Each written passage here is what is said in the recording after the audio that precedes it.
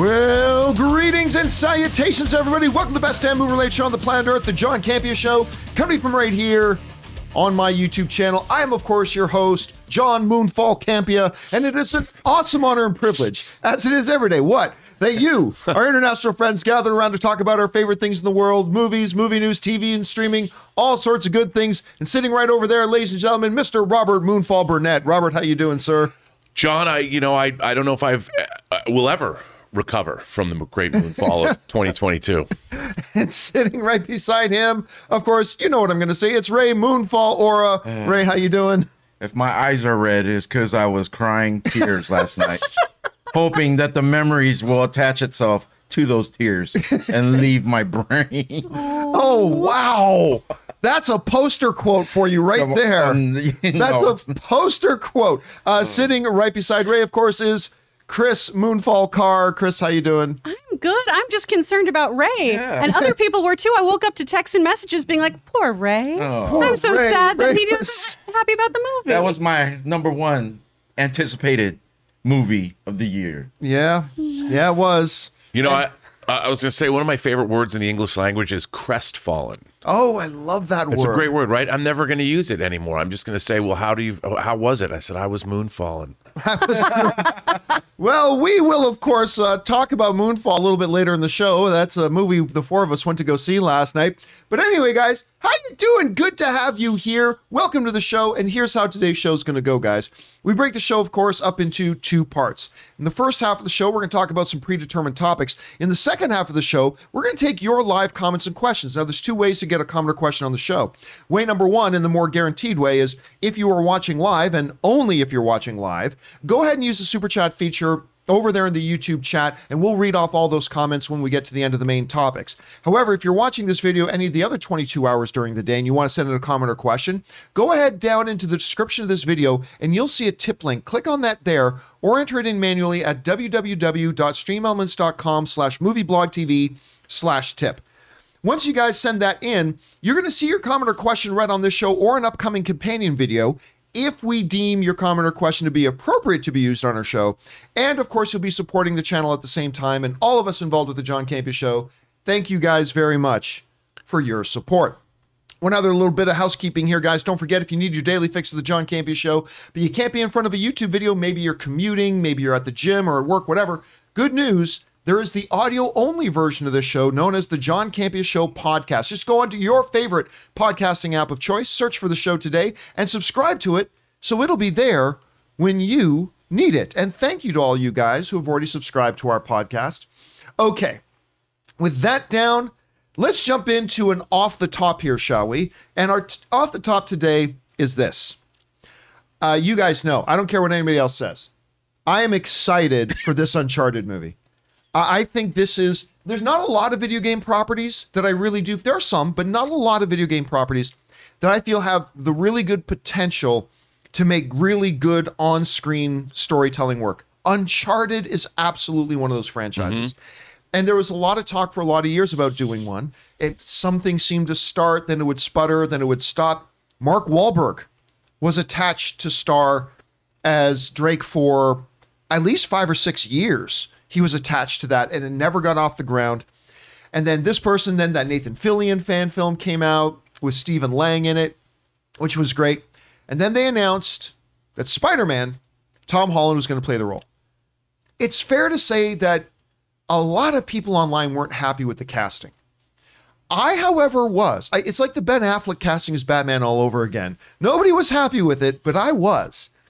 And because I thought this guy, number one, main thing, get a talented performer. And even though Tom Holland has been in some pretty bad movies, he has always acquitted himself very well in those movies. Mm-hmm. Like, I'm not a big fan of Cherry, but you can take nothing away from his performance. No, he was really, really good. And then I keep forgetting the name of the movie he just did with Daisy Ridley, the one that got delayed like 3 years. Chaos Walking. Yeah, Chaos Walking. That, they just never should have reshot that. They should have just let that one go. But again, his performances were really good. They want to go a little bit younger. They want somebody who can play the role for a while. Great. Then the trailers started to come out. You know, I don't care what anybody else says. I like the trailers. I think they've been good. Well, today they've dropped what they are calling their final trailer. They're calling it the final one that it's out. And again, one of the best things from one of the previous trailers to me, the flying pirate ships are back.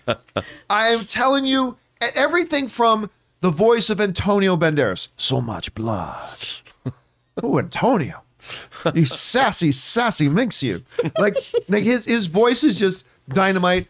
I like the chemistry we're seeing in the trailers between Wahlberg and Tom Holland. I'm actually digging it a lot.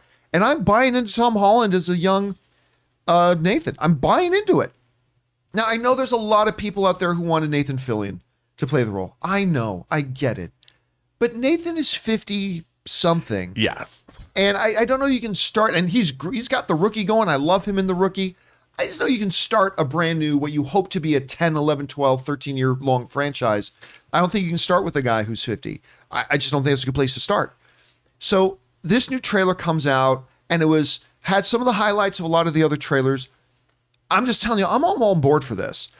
Every trailer I see just gets me more and more on board, and I know there's a lot of people who still aren't, and that's fine. And listen, maybe this movie's going to be garbage. Maybe it'll be absolute tripe. But you know what? Just like Moonfall, I'm going to go into that tripe with high expectations and high hopes. And if it sucks, it sucks. But I'm hoping for the best. Rob, and you've been following this saga of the development of Uncharted. We've been talking about it for years.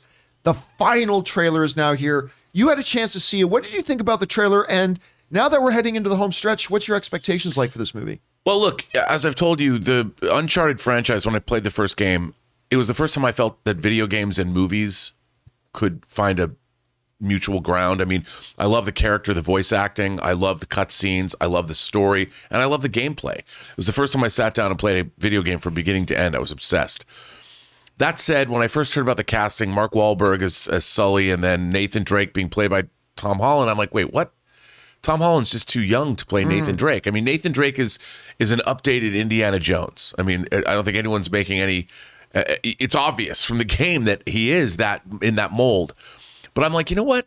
As I watched these trailers, and like you, John, when I saw the flying Spanish galleons being hoisted aloft by these helicopters, and then when they're in the air, there's pirates fighting. You know, I'm like, I'm in. And this final trailer, it's cut very fast. It reminded me of an action movie from the 80s, like a fun action movie from the 80s, and it's not.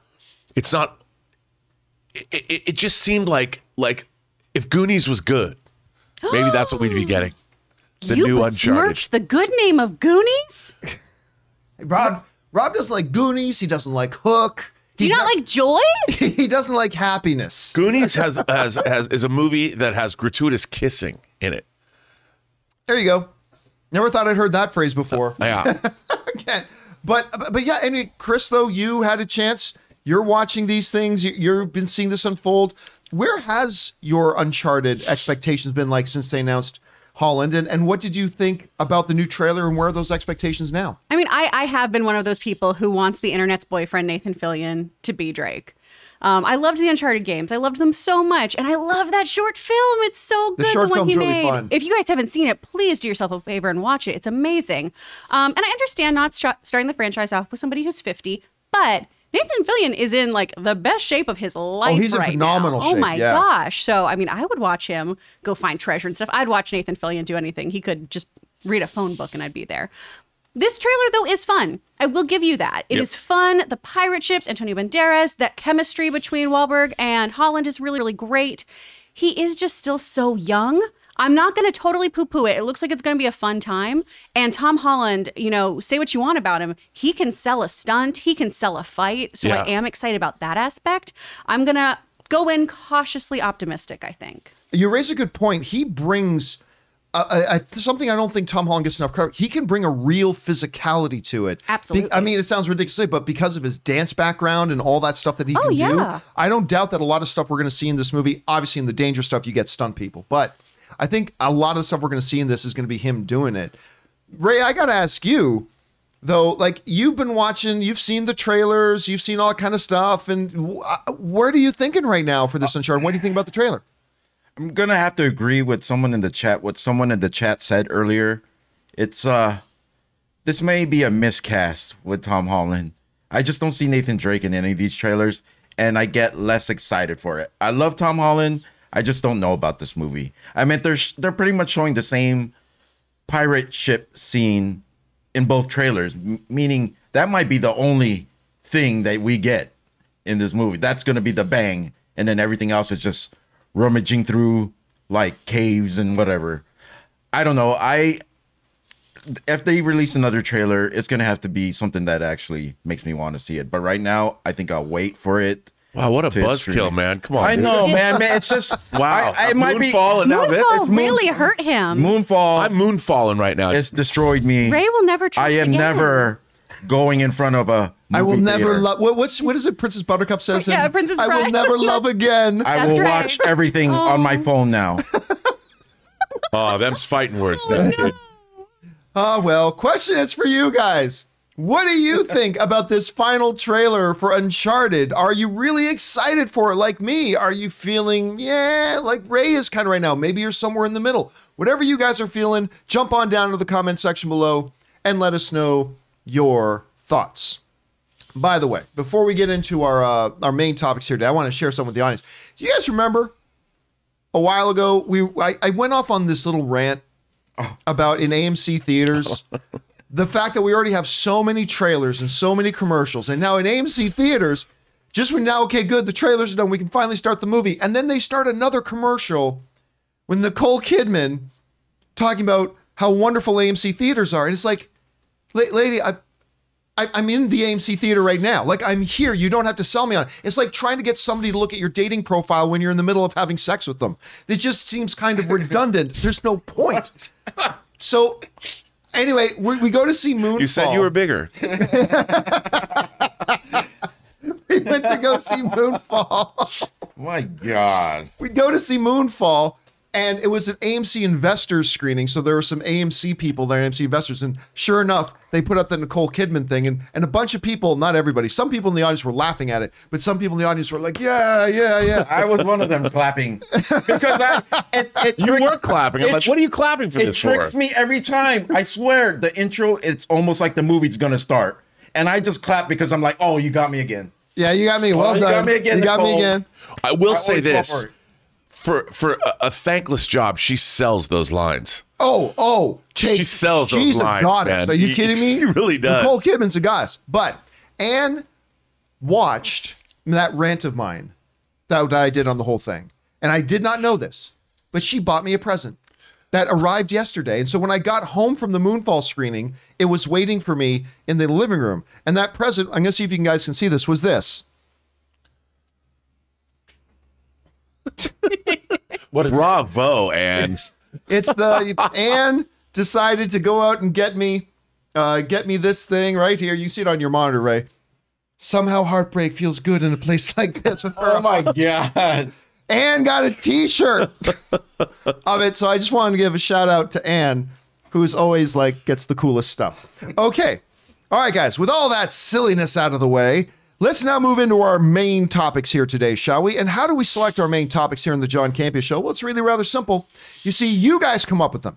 Whenever you come across a big topic, issue, or story that you guys feel we need to cover as a main topic here in the show, just go anytime 24/7 over to www.thejohncampeashow.com/contact. Once you guys get there, you're going to see a form. Fill it out with your topic or question. It's absolutely free. Hit submit, and then maybe, just maybe, you might see your submission featured as a main topic here on the John Campea Show. With that down, Chris, what is our first main topic today? This is from Dave Gallman. I just saw from The Hollywood Reporter that the writer from Moon Knight and The Umbrella Academy is now writing a sequel to Mortal Kombat. I can say I did love the way the latest movie looked, but the story and choices dulled my overall feelings toward it. How do you all feel knowing a better story is almost the only way this can go? And how are your anticipation levels for Mortal Kombat 2? Thanks for all you do and keep on the great content. BOTF, baby. All right, thanks a lot for writing that in, Dave. And yeah, listen, I'm not going to lie. I didn't love the Mortal Kombat movie. No. I mean, I had some excitement for it. I mean, oh my God, those trailers for Mortal Kombat, when you saw Sub-Zero and Scorpion fighting, and that like Sub-Zero slicing a guy open and then freezing that dude's blood spatter into a spike and then stabbing him with his own blood is one of the greatest things I think ever to put on a Hollywood screen ever. I mean, or streaming. or yes, yes. So, I mean, the trailer was great. The hype was real. Went in. Some of the fighting was pretty good, but overall the movie was pretty nonsensical. I mean, I didn't absolutely hate it, but to me it was pretty much a letdown. Its box office also did not, blow any doors off. It didn't do terribly. It could have done much worse. And it did all right for HBO Max. HBO Max said they were pretty satisfied with how it did. Not their number one thing or anything like that, but it did pretty well. So, but I'll be honest with you, even though they left it open-ended for a sequel, and a lot of people were asking for a sequel, I honestly didn't think, like if I had to put $1 on it, I wouldn't have thought they would do a sequel. But guess what, guys? They are doing a sequel. It's now official. Woo. They're doing Mortal Kombat 2. Yes. This comes to us from the folks at Deadline who write the following. Based on the video game phenomena created by Ed Boon and John Tobias, Mortal Kombat was released simultaneously in theaters and on HBO Max in April of 2021 during the pandemic, opening at number 1 at the box office, which as long as you probably opened at number 1, at the box office and ranking among the top feature titles on HBO Max since the platform launched. The film was directed by Simon McQuoid, I'm always sure I mispronounced his name, who produced with Todd Garner, E. Bennett Walsh, and Juan. In last year's Action Fest, an MMA fighter sought out Earth's greatest champions in order to stand against the enemies of Outworld.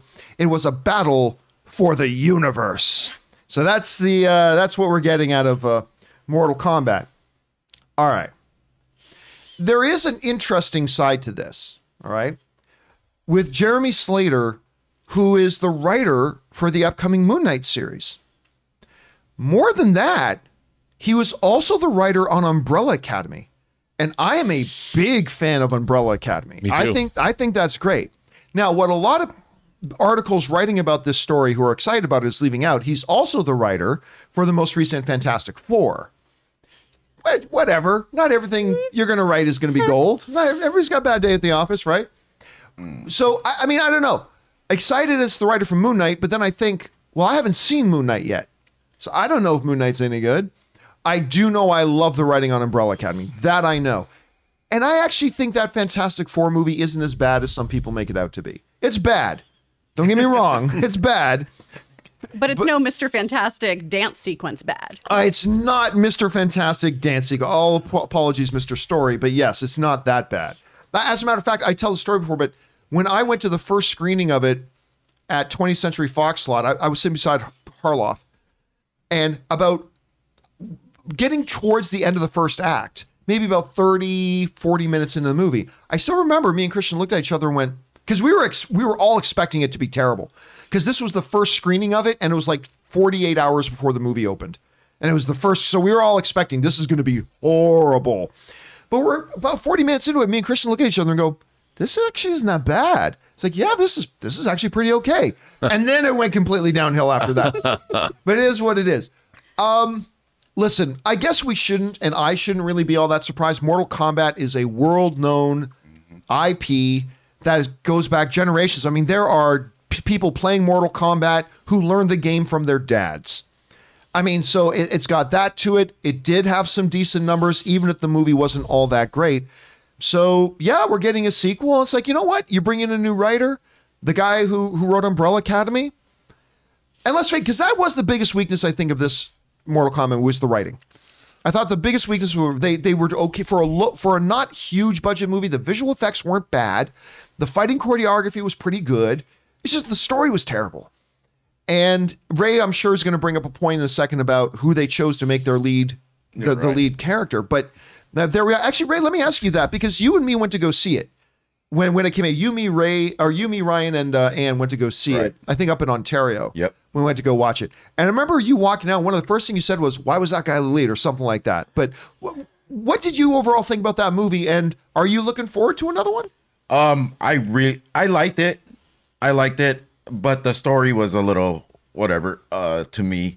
I'm always ready for a new Mortal Kombat movie, even a sequel. I'm excited about this, and it's not, no disrespect to the writer or anybody, it's not really about the writing to me. It's about the fights, and like if a fighter has powers, have those effects look cool. And like you could have a simple story. You could follow even the video game story. That's fine with me. As long as you get these new characters from the newer games in and the fatalities in there and they look good. They should get one of like the top organ special effects guys that actually that's a special effects, like the body organ. Little known specialty in the world of visual effects, the organ specialties. You know how these guys like blow holes into people's bodies. Physical I want to see effects. that. You want to see actual I want to see organ specialists, Rob. Organ specialists. Or I want to become one. But you want them practical, not the CGI one. No, like some sort of practical like Rob stuff in Bottin, there. John Carpenter's and The then Thing just style. fight scenes. You don't need to have a main character.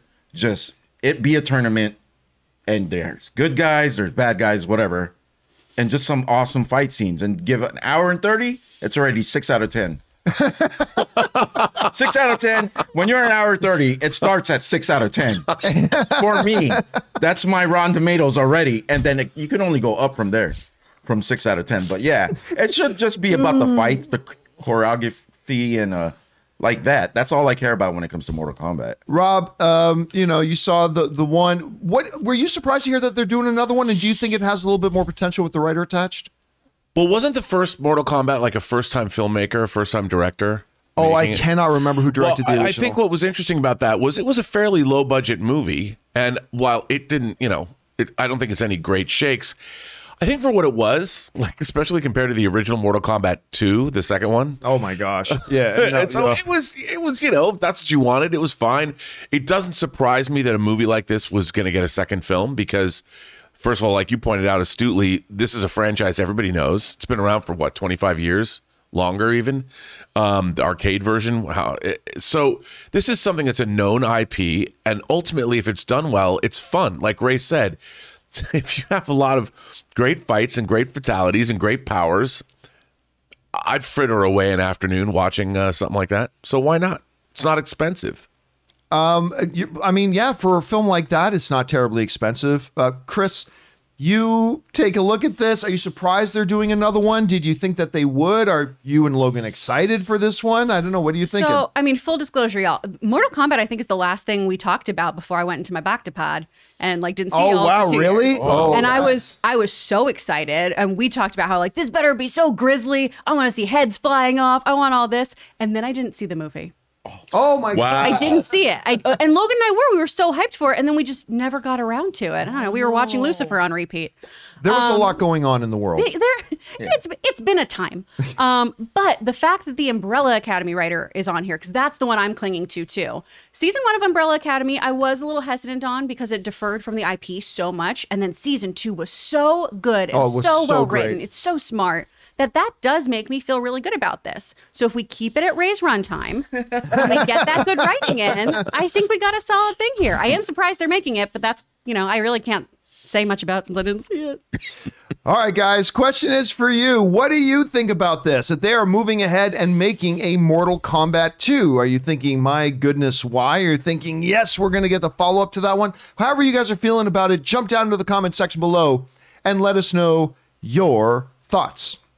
All right, guys, with that down, let's take a second, pay some bills, and thank the sponsor of today's video, the good folks over at Liquid IV. We want to take a minute and thank the sponsors of this video, Liquid IV. Now listen, just one stick of Liquid IV added to 16 ounces of water will hydrate you faster and more efficiently than just water alone. It contains 5 essential vitamins like B3, B5, B6, B12, and of course vitamin C with 3 times the electrolytes as traditional sports drinks. And what makes Liquid IV so effective is the science of cellular transport technology, or CTT. You see, it's designed to enhance rapid absorption of water and other key ingredients into your bloodstream faster and more efficiently. It tastes great, and it's a great thing to take when you feel run down, you need your daily hydration boost, or even a little bit of hangover recovery. Ann and I get up pretty early in the morning to go to the gym because we can't go to the gym at any other time during the day. And for the last couple of weeks, I have been drinking 1 full glass of water with Liquid IV, and all I can tell you is you can feel the difference during the workout. So go and grab Liquid IV in bulk nationwide at Costco, or you can get 25% off when you go to liquidiv.com and use the code CAMPIA at checkout. That's 25% off anything you order when you use the promo code CAMPIA, that's CAMPEA, at liquidiv.com. Experience better hydration today when you go to liquidiv.com, and remember, use the promo code at checkout, CAMPIA. All right, thank you to the folks over at Liquid IV. Remember, guys, if you go down, use that link, click on it, and use the promo code CAMPIA, not only you're getting something great, but you're also getting it at a great deal, and you're supporting the John Campea Show at the same time. So thank you again to the folks at Liquid IV. Okay, with that down, let's move into main topic number 2. Chris, what is our second main topic today? Topic 2 is coming from Shahan. Hey, John and crew. Toby, Andrew, and Tom have officially given their first interview together since the release of No Way Home. What did you make of the interview and the whole, including Tom Holland's statements about his future as Spider-Man, and also Toby having said that his chapter of Spider-Man isn't closed yet? I'll tell you what. I mean, whenever a movie comes out, there's a million interviews and all the press appearances and all that kind of stuff. Peter Hammond over at Deadline ended up getting the 3 Spider-Men together. He got Tobey Maguire, Andrew Garfield, and Tom Holland all together to talk. And I think it's the first interview I've seen with the 3 of them really all together. It might have happened at another point in time, but this was the first one that I saw. And I'll tell you what, Hammond, I don't think is really known as an interview guy. This is a great interview. I thought so too. It's a really, really good interview. And there's a lot of stuff that comes out of this interview with them talking that not only gave us as readers some background as to, Tom's mentality going into the movie, but also what brought Toby into this project, what brought Andrew into this project. And it's a good size, like there's a half-hour interview of it on there. It's not like one of these typical PR 3-minute interview pieces. This is like a half hour long.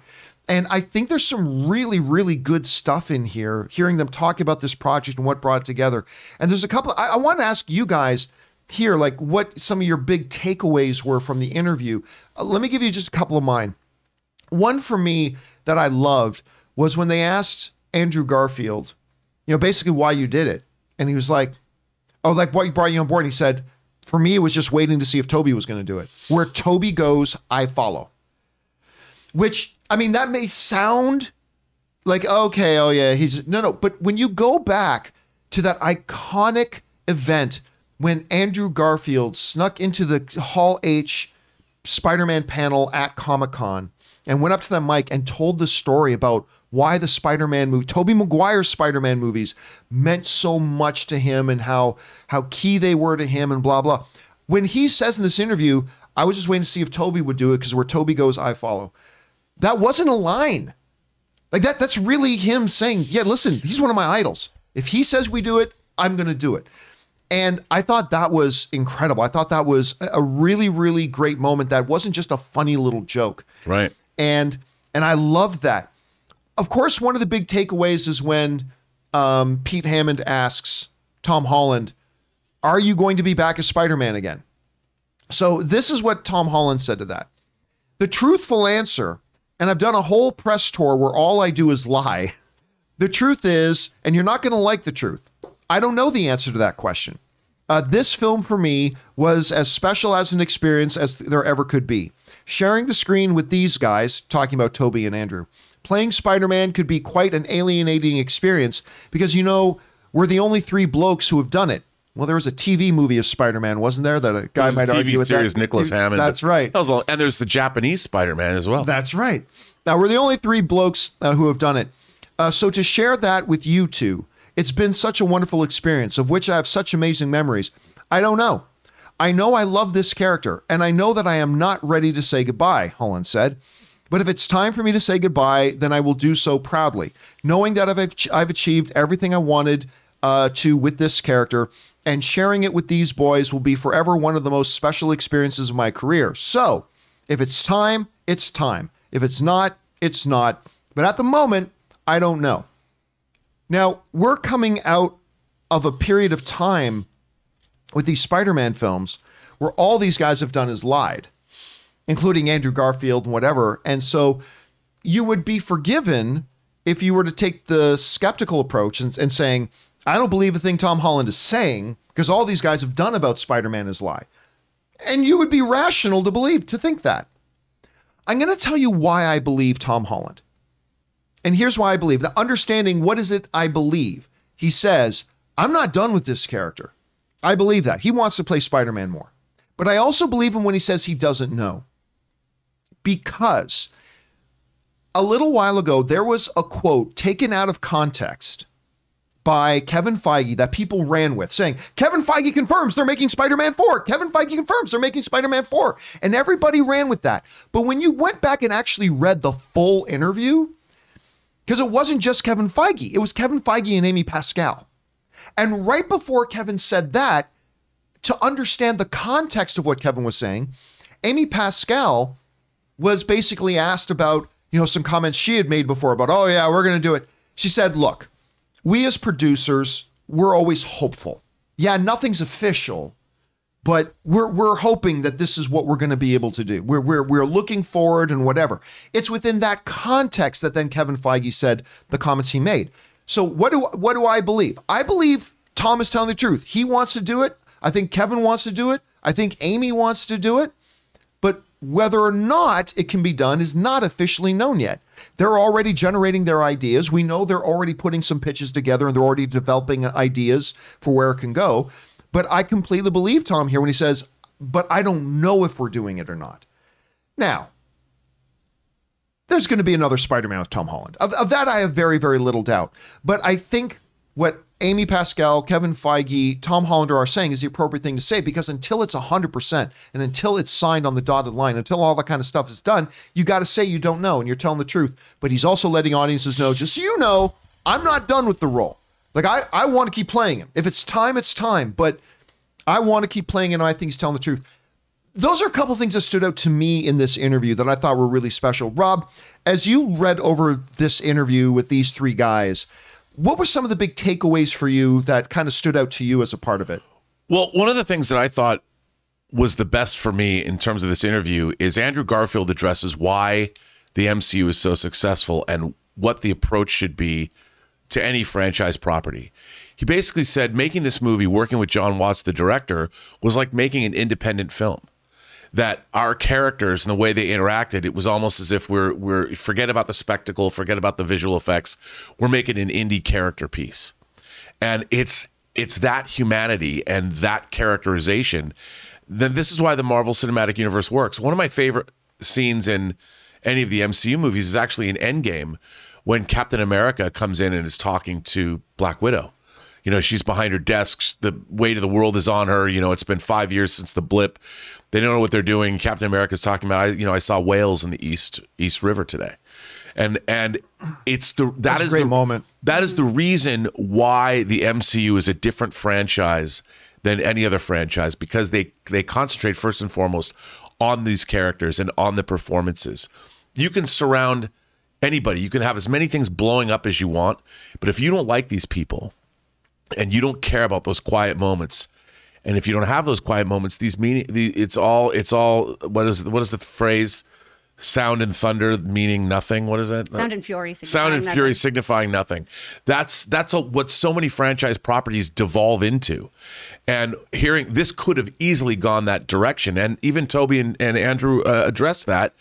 They were like, how is this going to work? Like, are we just going to show up and be like, hey, we're here, do some spider stuff and leave? I think the reason that they were in this film, the reason the movie connects, and they talk about this in the interview, is that it had meaning. It was like these brothers.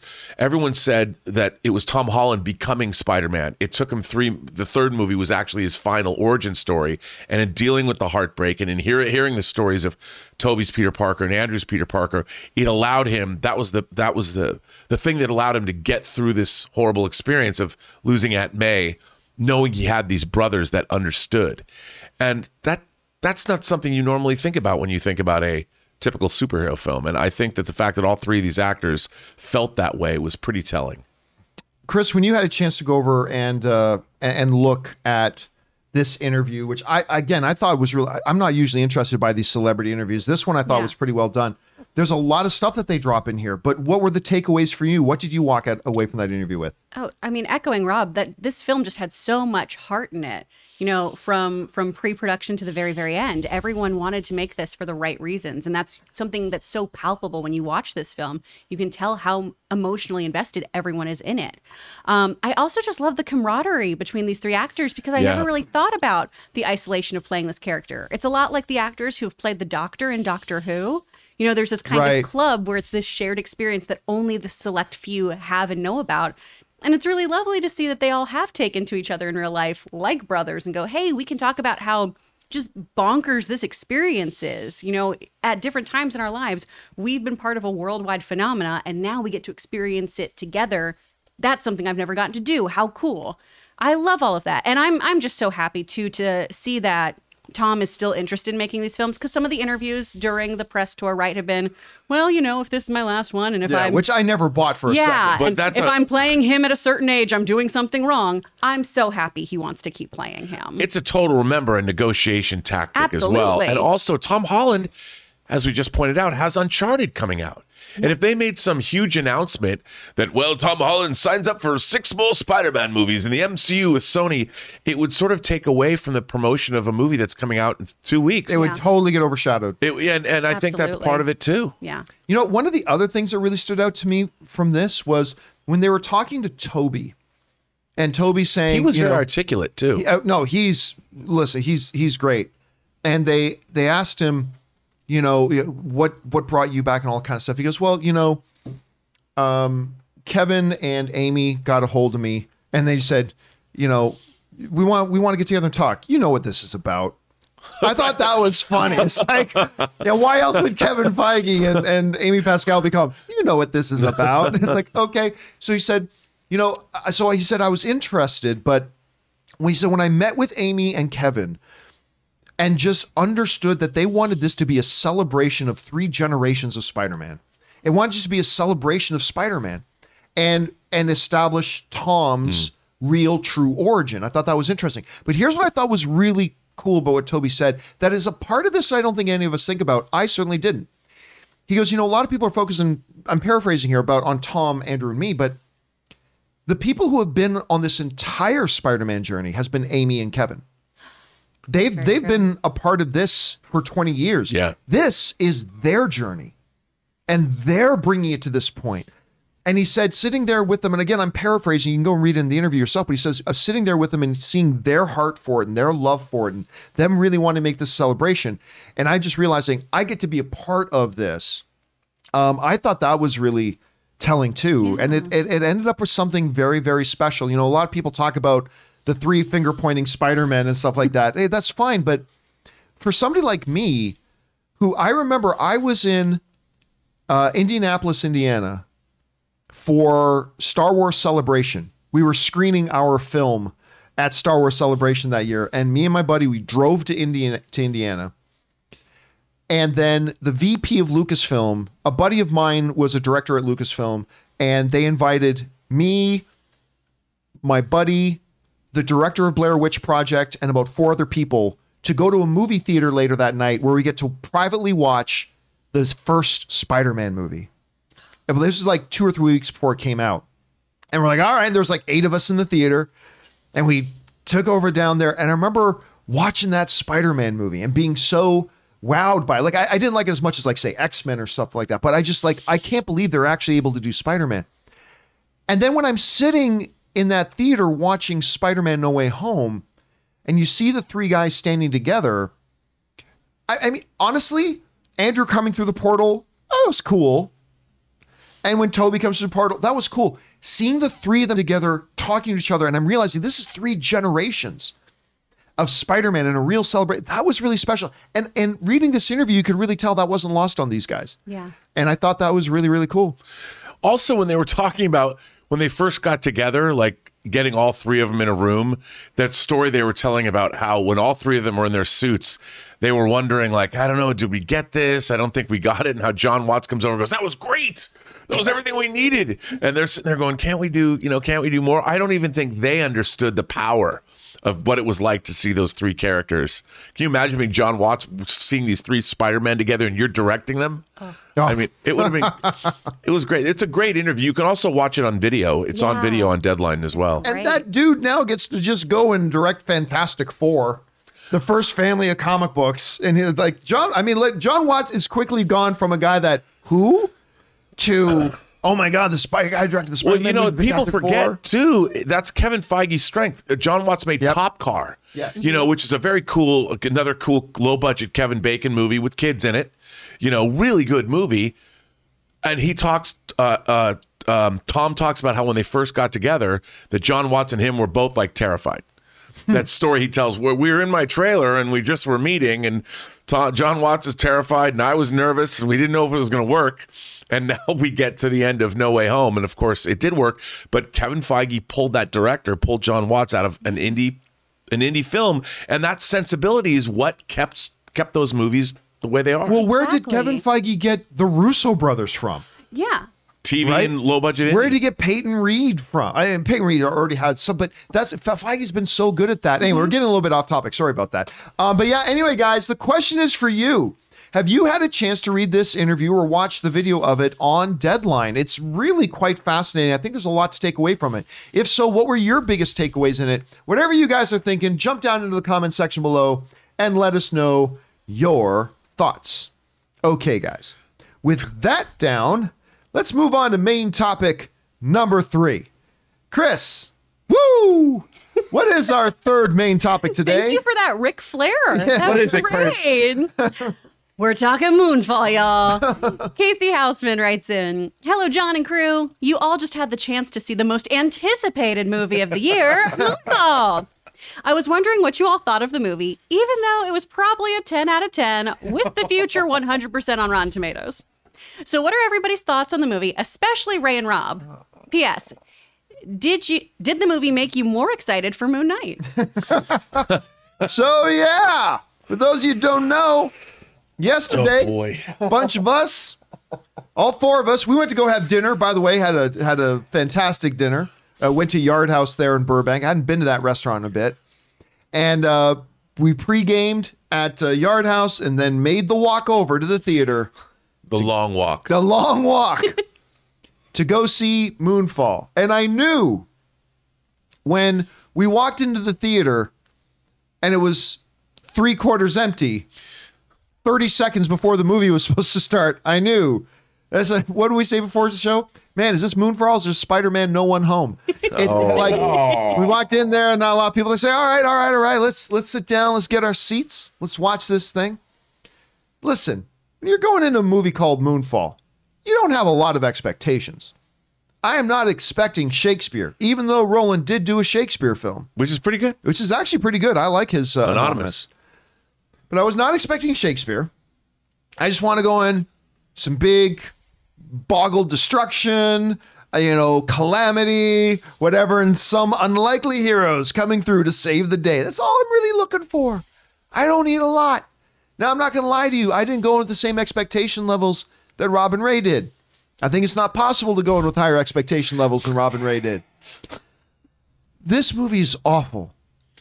It was so bad. I mean, there's a point in the film where Halle Berry is talking to her boss. This is where I really knew. This is where I knew. And the boss is like, he's the head of NASA. He's like, don't forget you work for me. And Halle Berry is, I work for the American people. And I'm like, oh boy. The noise that came out of you was so great. Yeah, because I'm sitting right beside Chris, and I'm like squirming. I'm squirming and going, oh. It's like I almost had gastrointestinal pain. Watch, I'm like, oh. And look, all I want is some great destruction. I feel, Rob, what year did Day After Tomorrow come, or what was it called? Is it Day After Tomorrow? The Day After Tomorrow, yeah. What year did that come out? 2007 or 8? Okay. The visual effects in that movie were better. Yeah. Like there were the scenes where you get your classic, the ones you're going for, those Roland Emmerich scenes of citywide destruction happening, right? Oh, the water in New York. I'm watching it, and first of all, the cars, like for those of you who don't work in visual effects, texture. I mean, you know what texture means, right? It's the difference between just seeing black versus, you can see the ribbing, you can see what there's texture. I'm looking at the cars in the street as the water's rushing through. It's like nobody textured those. You see the buildings, it's like, it looks like somebody sent up, you know what it looked like sometimes? Those old Japanese Godzilla movies where they just built some structures and the guy in a rubber suit crashed through it. That's what it kind of felt like sometimes. Now, the suit of the alien black blob that we see in the trailers, that looked pretty good. The visual effects on that, I felt like they spent all their money on that, so the destruction wasn't even good or fun. It made no sense. They kept cutting away to characters who are like, I don't give a crap about these characters. Why are we spending time on these characters? We got one set of characters trying to save the human race, and the other group of characters trying to get some firefighters' oxygen tanks. And I'm like, why are we spending time here? And why is Michael Pena being wasted in this movie? Yeah. And then you get into the third act. Again, I'm not asking for Shakespeare. But then they bring in a plot device in the third act that I'm just like, okay, I'm just so mentally checked out of this movie now. I'm just so checked out. I was going in just for some dumb fun, and it couldn't even deliver that. Anyway, Rob, you had a chance to go in and see Moonfall. You were very excited for it. And I don't think you disliked it as much as me. What were your thoughts of it overall? First of all, I got to preface this by saying I'm a Roland Emmerich fan. You know, Moon 44, the first feature I saw of his, Stargate that he did with Dean Devlin and Independence Day with Dean Devlin. I loved all three of those movies, to be honest. I did not like Godzilla. And I think Roland Emmerich, especially these giant disaster films, you have a lot of cast and you keep intercutting, you tell these different stories. There's a formula to them. And there is good Roland Emmerich. And I would say that Stargate and Independence Day and even Day After Tomorrow. I like Day After Tomorrow. I recently rewatched Day After Tomorrow. It's pretty good. The only thing about it I don't quite buy is how quickly the world starts to collapse in terms of its climate and all that. But it's really good. It's beautifully made. Yep. Ben, there's other movies like 2012, or White House Down, which should have been much better than it is.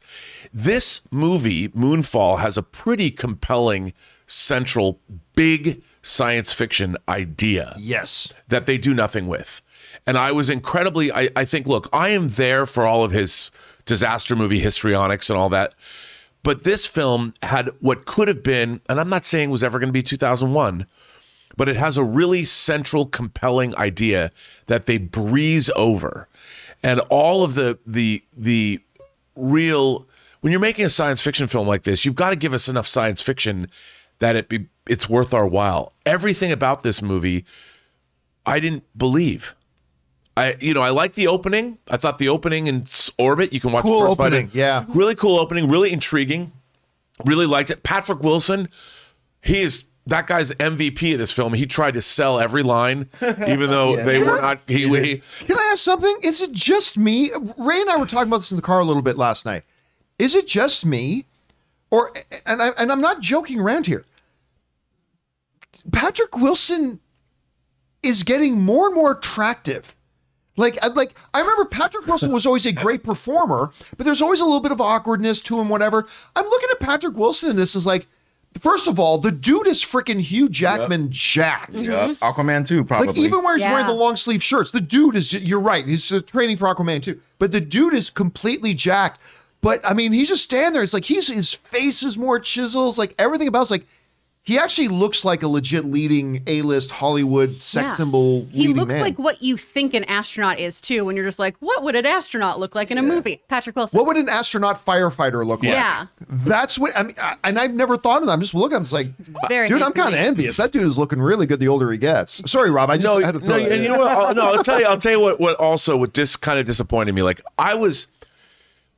there's some really interesting Chinese science fiction. The Three-Body trilogy that's now being adapted by Weiss and Benioff for TV. The same author wrote the book, The Wandering Earth, that the film was based on. When I went and saw The Wandering Earth, the Chinese film, it was a huge, big box office. I had such high hopes for it, but it was like this movie. It was all over the place. And the fantasy elements and all this, the unreality of it all. Like, as a matter of fact, this would make a great double feature with The Wandering Earth. That when you're watching this, I enjoyed watching this movie, even though it was complete gobbledygook.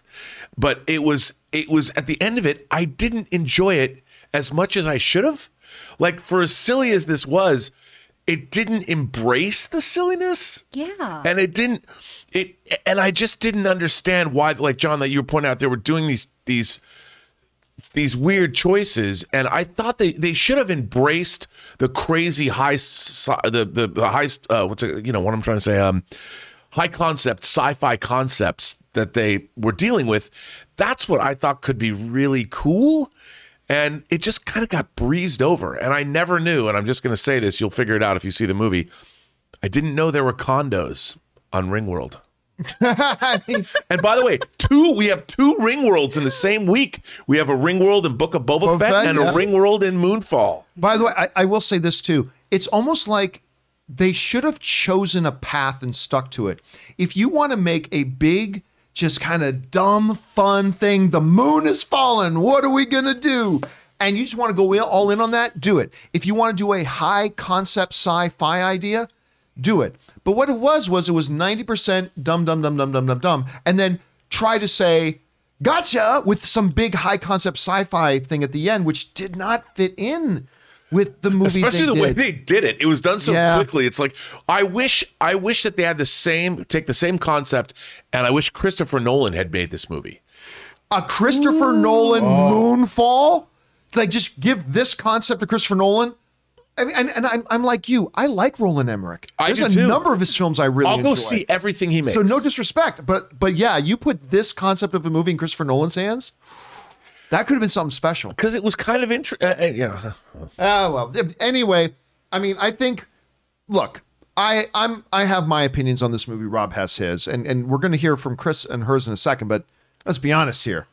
Everybody who's here is here for one opinion. They're all here to hear what Ray Ora has to say about this. Ray, the day came. You got to go see Moonfall. What did you think? First off, shout out to Tyler. I was talking to him outside of the theater. The night before, he actually screened a 2-hour and 40-minute cut of this movie and came back and watched the 2-hour and 10 one. Yeah.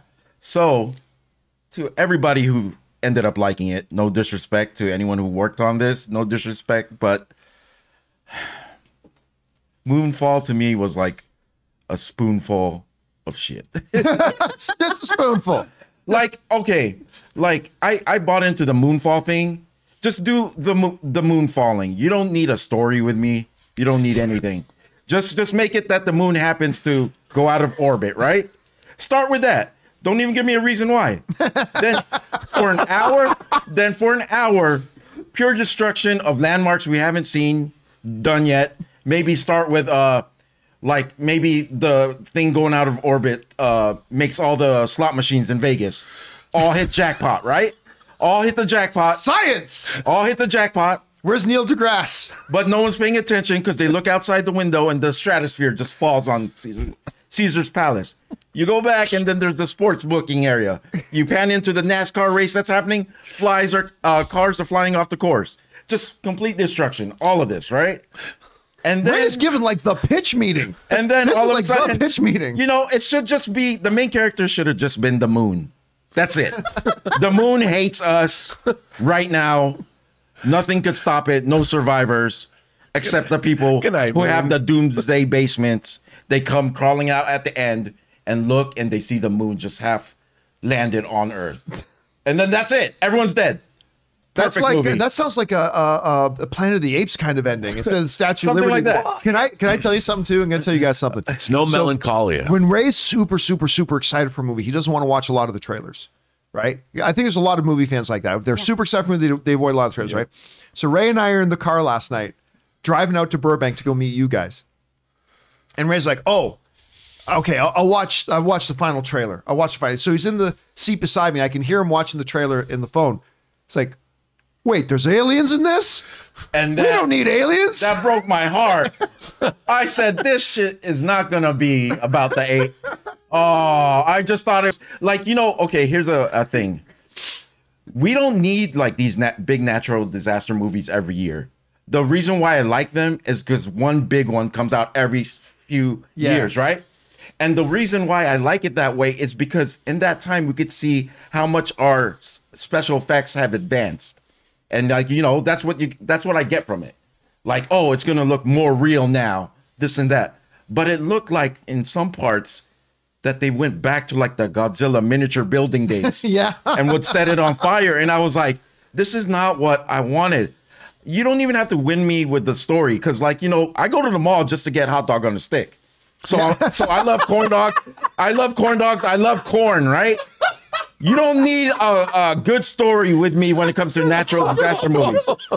So let's get the special effects down right, And this one didn't do it.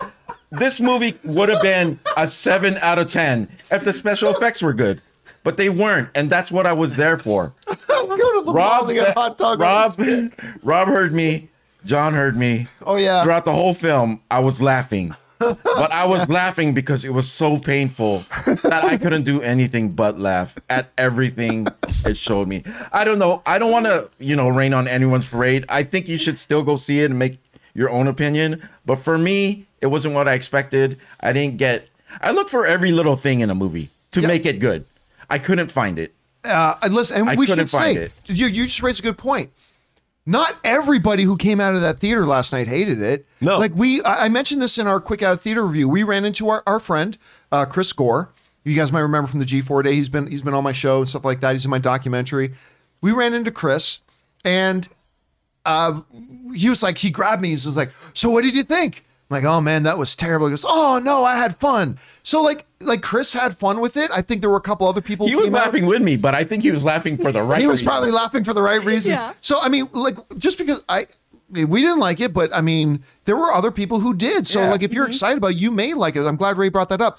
Chris, you and I didn't get to sit beside Rob and Ray. Chuckle McGee over here. Yeah, so we didn't get to sit beside them, which would have been great. We had to sit a little bit further up, but you had a chance to see Moonfall. What did you think? I've never seen somebody get up and out of a movie so quickly, John. You were just like, all right, we're out. I mean, No time to wait. in our house, right, we kind of equate bad movies to Tombstone Pizza. It's still a pizza, Is it the best pizza? No, but you still got to eat pizza. And that's kind of what Moonfall is. But, kind of echoing what you guys have said, it just wasn't weird enough for me. I wanted it to be weirder and wilder if it was going to go that route. I wanted iron skies. I wanted Nazis on the moon or something, I wanted really ridiculous asylum films, B-roll kind of stuff. Right. And if you are going to go to that scientific route, because we're talking about really cool high-end concepts too in this film, and when I say talk about, I mean mention them and then never discuss them in depth. That just irked me so much. Fun fact, I worked at NASA Space Center Houston, where I got to teach little kids about physics and stuff, and we would do theoretical time travel and all of these things and Dyson spheres.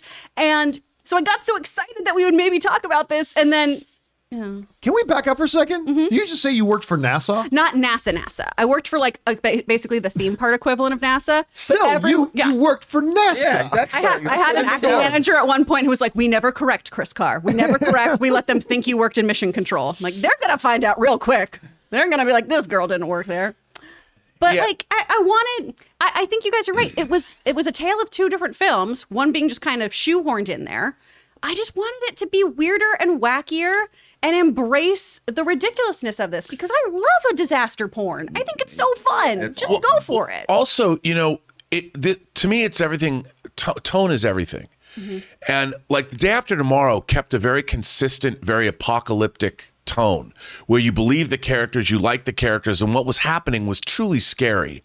And it was truly like, it got under your skin. At least it did for me. I'm like, this is, but then you go to 2012 or Independence Day Resurgence, where the tone is completely out. Like this John Cusack driving a limo through Santa Monica as it's being, the roads are like rippling around. You can't buy into that. I did. And Independence Day Resurgence. I did. So I like 2012, but by the time you get to Resurgence, the destruction only works if it has a semblance of reality to it. Right. Because then otherwise it's just silly. Yeah. But you watch, like, when New York is being flooded in Day After Tomorrow, it's terrifying. And in this... And then the wolves, too. That came out of nowhere. Oh, The wolves, that was great, because I didn't expect that. I thought it was just they had to worry about that stuff. That was a good part to me. I'm so glad you guys brought up the kind of B plots too, because I could not give two shits about his son. I did not care about him at all. Both sons. Both sons. It's like, why do we care about the moody teenager? Just like why? Thanks for getting I thanks for mentioned getting this, me out of John. prison. Dad made me laugh so hard. I mentioned this. There was one little thing that I got out of this movie, and you could just get it from the trailer. That one shot of the moon on the horizon behind the mountain. Oh, that will forever be your shot. That will forever be my wallpaper. And I don't even like the movie. Great. Yeah. But that shot was what I thought it would be about. But let me throw this in there too. We're mentioning Patrick. Halle Berry is 55 years old. That's Incredible. there's some illegal experimentation against the laws of nature going on with her, because she looks She's stunning. amazing. She looks so good. Anyway, guys, that's our thought on Moonfall. Have you guys? I mean, there were some public early screenings across the country last night. Did you guys have a chance to see it? Or have you been excited for it? If you did, what did you think about it? Whatever your thoughts are, jump down to the comment section below and leave us your thoughts. Rate the film for us, 1 to 5 hot dogs on a stick, and let us know what you thought about this movie. All right, guys. With that down, let's move on to main topic number 4, shall we?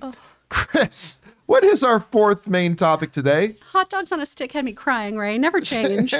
Holden Refond writes in, "Good morning, guys. Just watched Peacemaker episode 5, and this show just keeps getting better and better. When I was looking around for some reactions, I saw that Peacemaker has become the #1 show in the world, even over Boba Fett. How can Peacemaker have this kind of success when Suicide Squad didn't? Thanks." All right, thanks a lot for sending that in, Holden. And yeah, I mean, listen, yesterday in many ways was game day, because not only were we going to go see Moonfall, I knew I was going to be able to get home, pour myself a drink, get settled in on my sofa, and watch some Peacemaker. Peacemaker continues to triumph. Peacemaker continues to be awesome. I loved this episode. I'm not going to give like specific plot points away, but something that we kind of guessed last week that might actually happen this week did happen. It was like, oh my God, they're doing it. Oh my God, they're doing it. And it was so good. Economist, you are a fucking stud. Anyway, that's out of context. You'll have to see what we mean. But the episode was fantastic. I absolutely adored it. Loved everything about it. I am so in on the show. Now, the person writing in the message is correct and kind of incorrect in saying that Peacemaker is now the #1 show in the world. Well, no, there's a few caveats to that. But what they are saying is that Peacemaker is the #1 streaming in-demand show in the world, even over something like Book of Boba Fett. Now, let's put that a little bit into context here for a second. This comes to us from Screen Rant to write the following. According to Business Insider, Peacemaker is the biggest streaming series in the world, as it is 69.5 times more in demand than the average series. The study was done by Parrot Analytics, which we've been quoting a lot, which measures audience demand by taking the overall popularity of a TV series into account. The series beat out Netflix's The Witcher and Disney Plus's The Book of Boba Fett, and that comes to us from Screen Rant. Look, regardless of what this study is, and I get the study, I understand what the parameters of it are. It's not that more people watched Peacemaker, because remember, there are far more people on the planet who have Disney Plus than have HBO Max.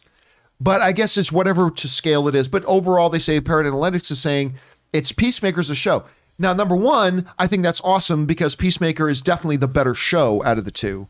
Even though, God, I love the last episode of Boba Fett. That was great. If they can finish the last 2 episodes on the same strength level that they just did this last episode, Book of Boba Fett's going to be just fine. But Peacemaker, surprisingly, has been the one for me, has been the highest quality of the thing. And that's weird because watching the previous one, I'm like, this looks low budget. And what's that vigilante character? It's going to be the stereotypical loser character that just kind of takes. I did not have a lot of faith in it, even though it's James Gunn. When am I going to learn? This show has been awesome. But you're right.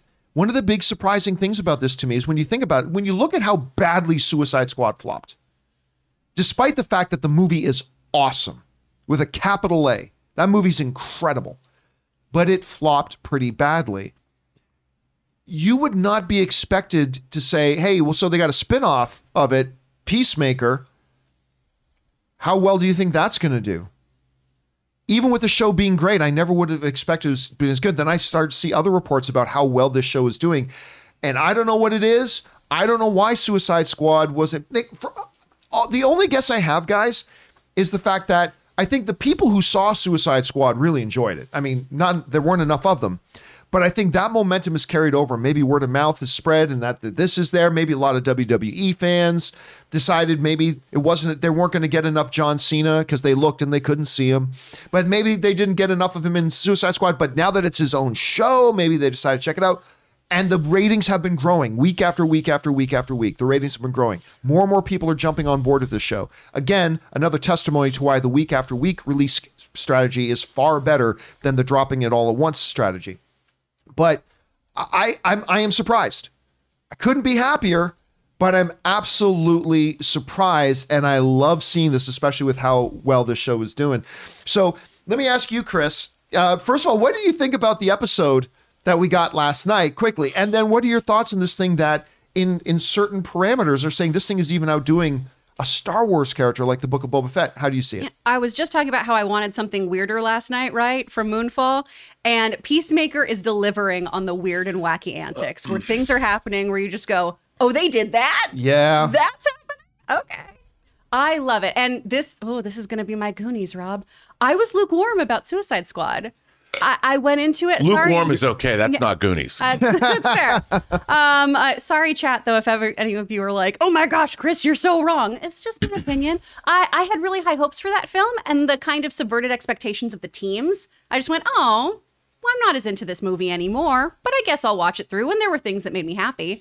I loved Peacemaker, though, in the film. I thought he was just such a piece of trash. And I was so intrigued by the idea of, like, how do we make a show about this guy? And I loved James Gunn's approach of, I want to take the worst person. I want to take someone so irredeemable and make a show about that, because I loved that just kind of uphill climb that Gunn was setting up for himself. Like, how can I make my job harder? Peacemaker. And they have just been delivering such a fantastic, fun show. And I do think that's kind of the disconnect with Boba Fett right now, is we keep talking about how this show has been a slow burn for a lot of people, right? And I think people are wanting that bombastic nature from a television show. You know, we want people being sliced and diced sometimes, and Peacemaker's delivering all those things. Rob, what about you? Like, you're seeing these numbers here, right? Like, you're talking, like, I didn't know if any, I'll be honest with you, despite the fact how much I've been loving Peacemaker, I really didn't have any kind of concept how many people are watching it. Clearly, a lot of people are. Are you surprised by that? And what do you think it is about Peacemaker that seems to be getting more traction than Suicide Squad did? You know what? I'm not surprised by this. And to follow up on what Chris was saying, I was talking to a friend of mine this morning on the drive here, actually, who is one of the publishers of Heavy Metal magazine. And we were talking about how entertainment now, it's become, really PC, and everyone's looking for representation and all this. And we started talking about Peacemaker. And he said, Peacemaker is heavy metal. It's very irreverent. The violence, the comedy, the fusion of all these, he's like, it's punk rock. And he said it's a show that's doing representation right, but it's not shoving it in your face. You have all these different crazy, disparate characters of all different backgrounds and colors, creeds, and belief systems, but you're putting it together into this really irreverent mix of superhero action, violent comedy and humor, and yet character pathos in this concoction that is unique and fun and entertaining, and most of all, fulfilling. When you get to the end of the episode, you're fulfilled. And he's like, we don't have much of that. Everything else is sort of skewed one way or another. And he equated it to The Boys. The Boys has that same kind of feel to it.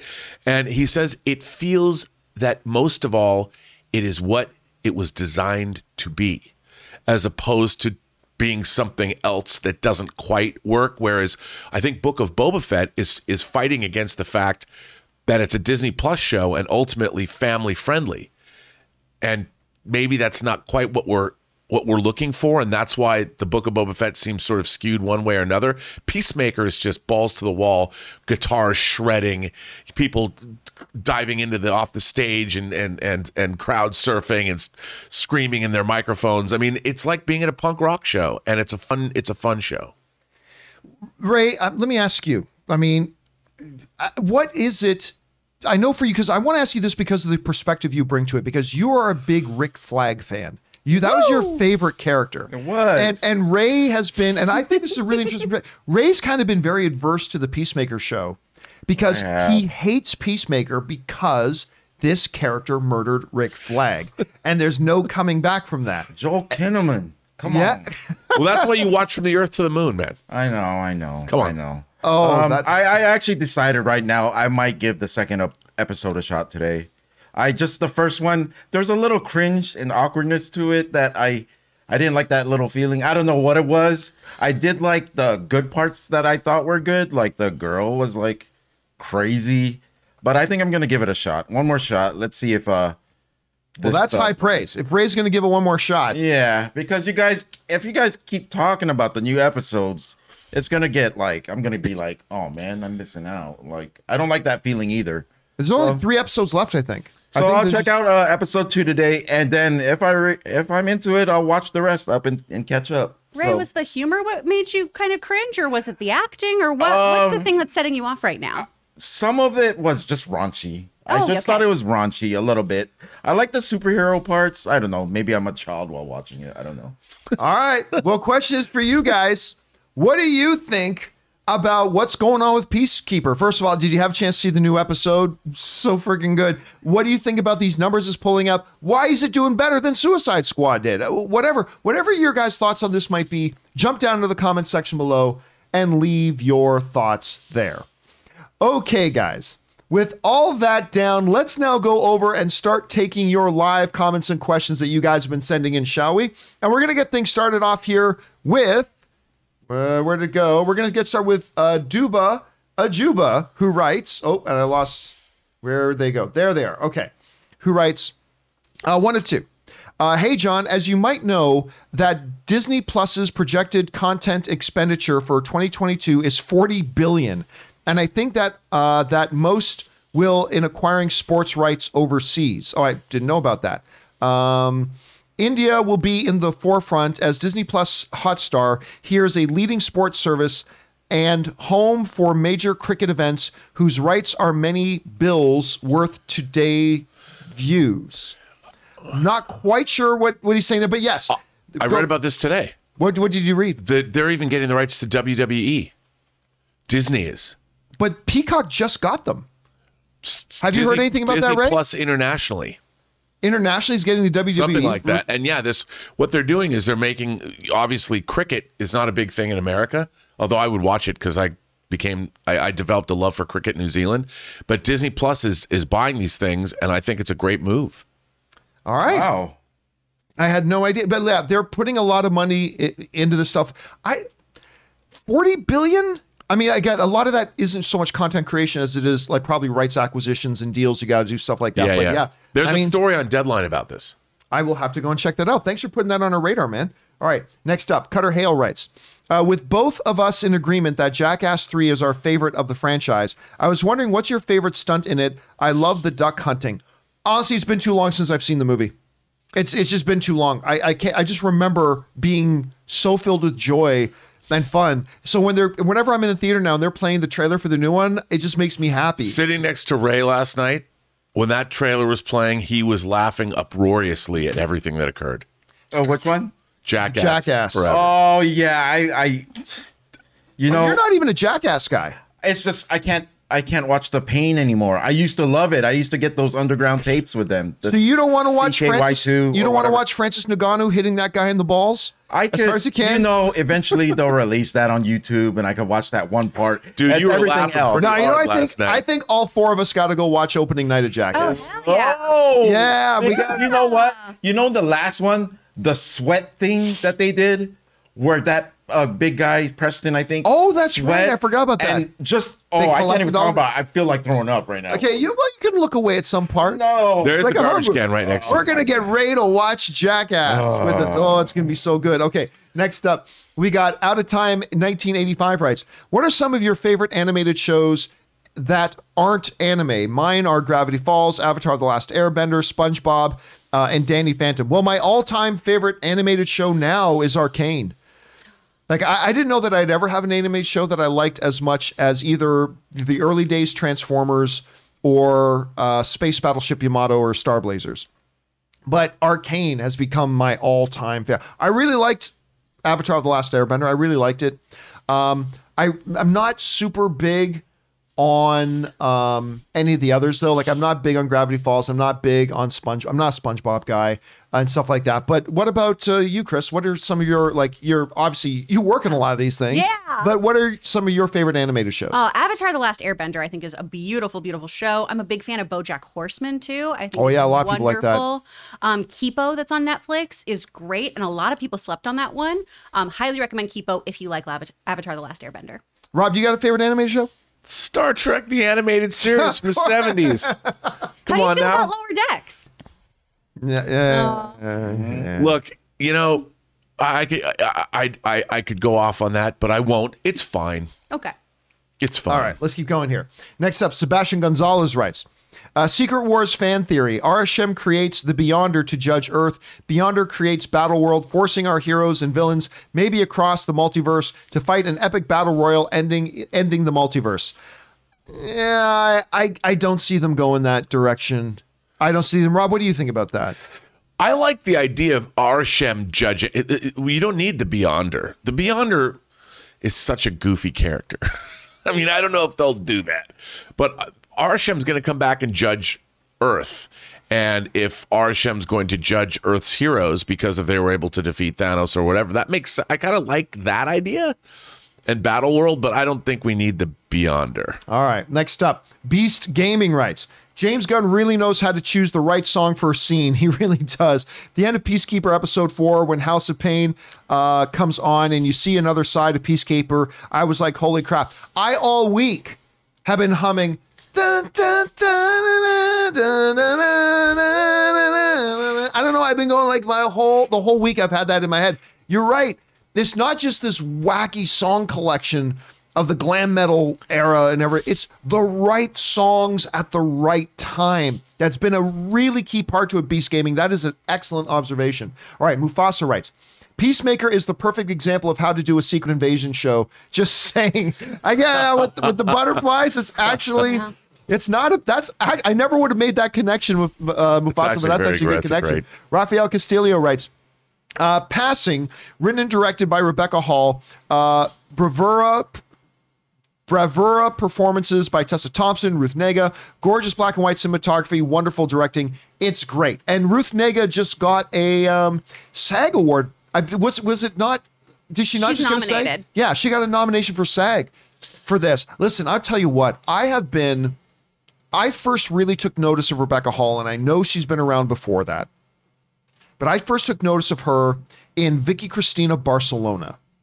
It's a Woody Allen film that stars her, Scarlett Johansson, Javier Bardem, and Penelope Cruz, which, of course, is famous because there's a big threesome scene in it between three of the most attractive people in the world, Javier Bardem, Penelope Cruz, and Scarlett Johansson.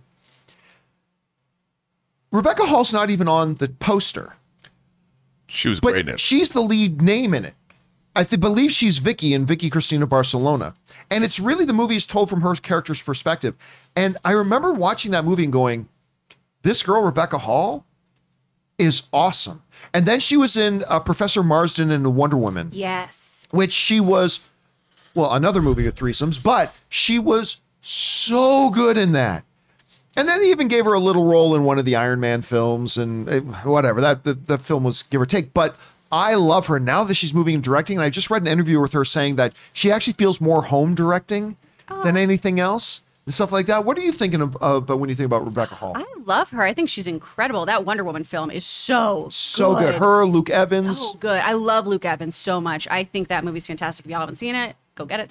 But I'm so happy she's found a nice home in directing, but it does make me sad but I want you in more stuff because she's so good. She's just really, really relaxed and nuanced. She's one of those actors that doesn't do too much. You know what I mean? She's just always very, very grounded in her performances. All right, next up, we've got Suthius writes, I still can't tell if the butterflies are benevolent or just want to exist, or if they're bad, and if Myrn is good or bad rogue butterfly.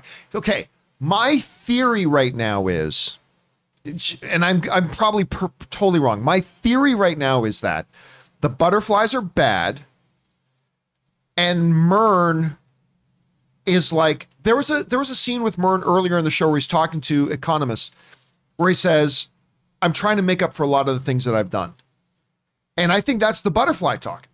So I mean, or it could be completely reversed. The butterflies may be the good guys, and Myrn is like the evil one out to get. I mean, I don't know, but I am dying to find out. Al Renshaw writes, "How excited is Ray for the Halo trailer this Sunday?" Ray, gonna watch them Bengals and watch some Halo trailer. Oh yeah, another thing that made me sad about last night is now the Bengals will lose because of Moonfall. Everything's just gonna go wrong. This is gonna be my worst year ever. Dude, it's the January. Bengals won 2 playoff games. I know. I'm just kidding. It's already a good year No, for Halo. I'm super excited. If it's a full trailer, let's do it. I It don't better care. be. I think it is. Yeah. I think it's gonna be a full trailer. All right. Next up, John Redcorn writes, "Now that you have seen Moonfall, how badly do you think it'll bomb next week? LOL, I think 10 million. It's going to be right around there. The estimates I saw were 8 to 12. For a $140 million movie? How much did they spend on this again? Oh, yeah, I mean, they're going to take a bath. They're going to take an absolute bath on this movie. You know what the funny thing is? After we did our out of the theater reaction video, I counted like 20 or 30 comments on that video of, I never even heard of this movie. And it just tells you what kind of a job they're doing marketing it. I think this movie is going to do very well in China. It was financed by Chinese money.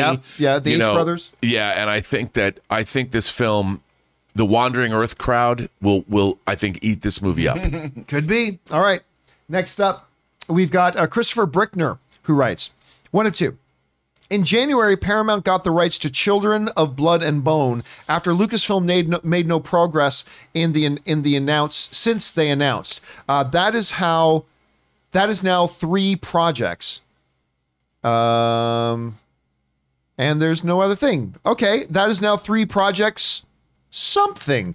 Yeah, so that I remember when they brought that up with that Lucasfilm had got Children of Blood and Bone, and there was like, oh, this is kind of a different direction for Lucasfilm, blah, blah, blah. Clearly, probably something that just didn't fit their mandate. It probably just wasn't something there, and they probably just let it go at that point. I think they're concentrating on their own IPs that they already owned, as opposed to developing something new. And they got to get their house in order. Like, because look, Lucasfilm has done a lot of stuff that I love in the last recent years, and some stuff that I have not. What is clear, though, is that the house of Lucasfilm is not in order right now. And they need to get, I think this is the right move. They got to get their house in order, then start expanding out. Let's see if this Indiana Jones film's any good. Yeah, I was going to say, what is that, 2023? Or 2024 at this point. I can't remember. Are they shooting it? Like, so I don't even know what's going on with that movie anymore. It's so I've weird. said for a long time, I doubt it's even going to happen. All right, next up, Sam Ash writes, who's your favorite Aunt May? For me, it's Marissa Tomei. She was involved in Tom Spidey's journey and actually treated Peter like her son. Plus, her responsibility speech was literally from the comics. I'm going to say the unpopular thing. My favorite Aunt May is Burt Reynolds' ex. Sally Field. Sally Field. You like me. You really like me. I know like, a lot of people fondly remember the older Aunt May from the Toby movies. Obviously, Marissa Tomei is awesome. But actually, Sally Fields was they got her more connected with the family drama of the background of Peter in that. So that's mine. Chris, do you have a favorite Aunt May? I love Sally Field. I'm totally with you on that. Marissa Tomei is amazing and honestly one of my favorite human beings in the world. I think she's just wonderful and gorgeous.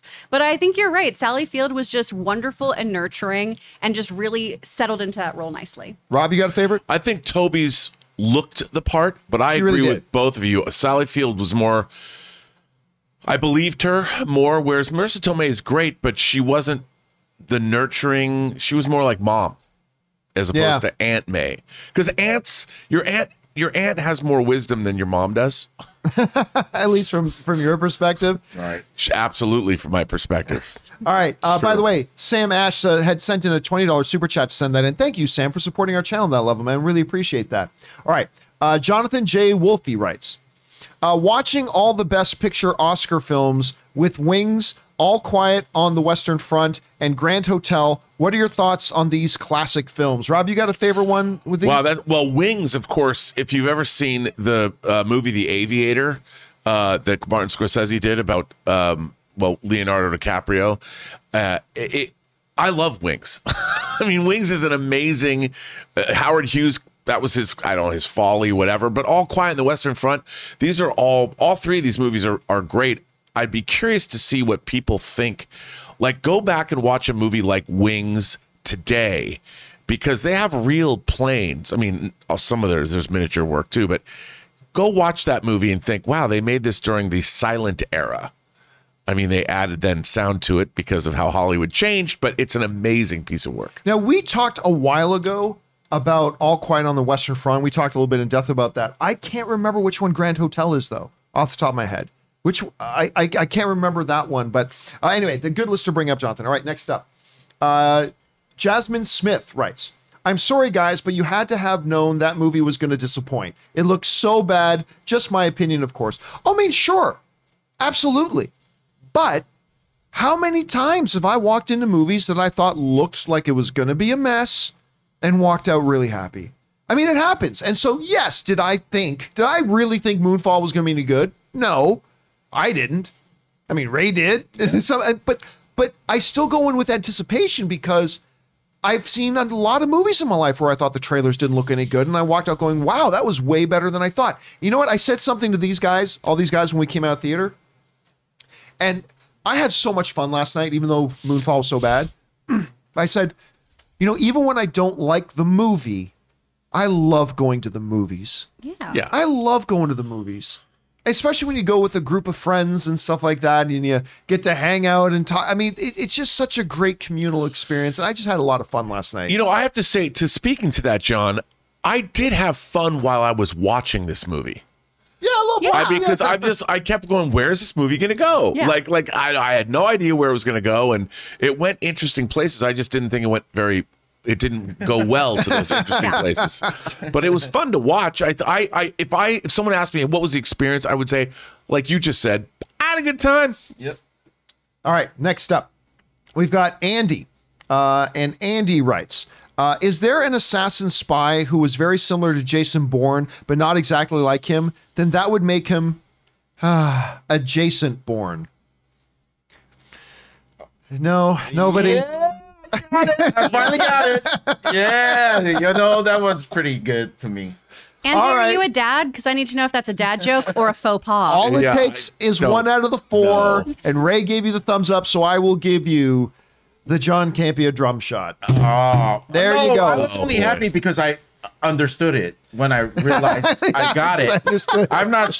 That wasn't still on the trying to humor get it. level, but it was just me. All right, next up, Josh Molinari writes, hey, John, thoughts on this year's halftime show? I haven't been as excited for halftime show since U2 did the halftime show. Thoughts on this year's halftime show? Eminem, Dr. Dre, Snoop Dogg, Kendrick Lamar, and Mary J. Blige. Great lineup, in my opinion. Ozark season 4 is great so far. Yeah, I mean, I always look forward to the halftime shows. I do. I even really like the Katy Perry halftime show. I mean, I think they've done a really good job with them. But Prince, this dude. one, I'm all about Prince. Prince was great. Tom Petty was great. Hell, even the NSYNC Britney Spears halftime show I thought was great. Beyonce was Justin great. Timberlake and Janet Jackson. I mean, yes, with the infamous water malfunction. Listen, all you got to say is Snoop Dogg and Drake are doing the halftime show. I was like, yep. And it's in LA. And music-wise, Kendrick Lamar. Oh yeah, Yes. Kendrick Lamar, of But course, it'll be killing great to it. see Dr. Dre, because he had that one. He was hospitalized for a little bit, so it's good to see he's recovered from that. Yeah. Yeah. You know, God bless him. He's was a part of my youth. So, By the way, Ozark season 4. Really good so Yep. far. All right, next up. Let's see. Al Renshaw writes, does Chris know about all the shenanigans, Cockmax, Too Many Hoes Out There segment? We haven't caught her up exactly. I mean, I definitely know there are too many hoes. and so I must ask you, where is this map that you guys are hiding from me? Oh, yes. Where is this? Where are all these This hoes? is a pretend These- slate, right? Cat, Ray, you can find him. Aw. It's- All right, next up.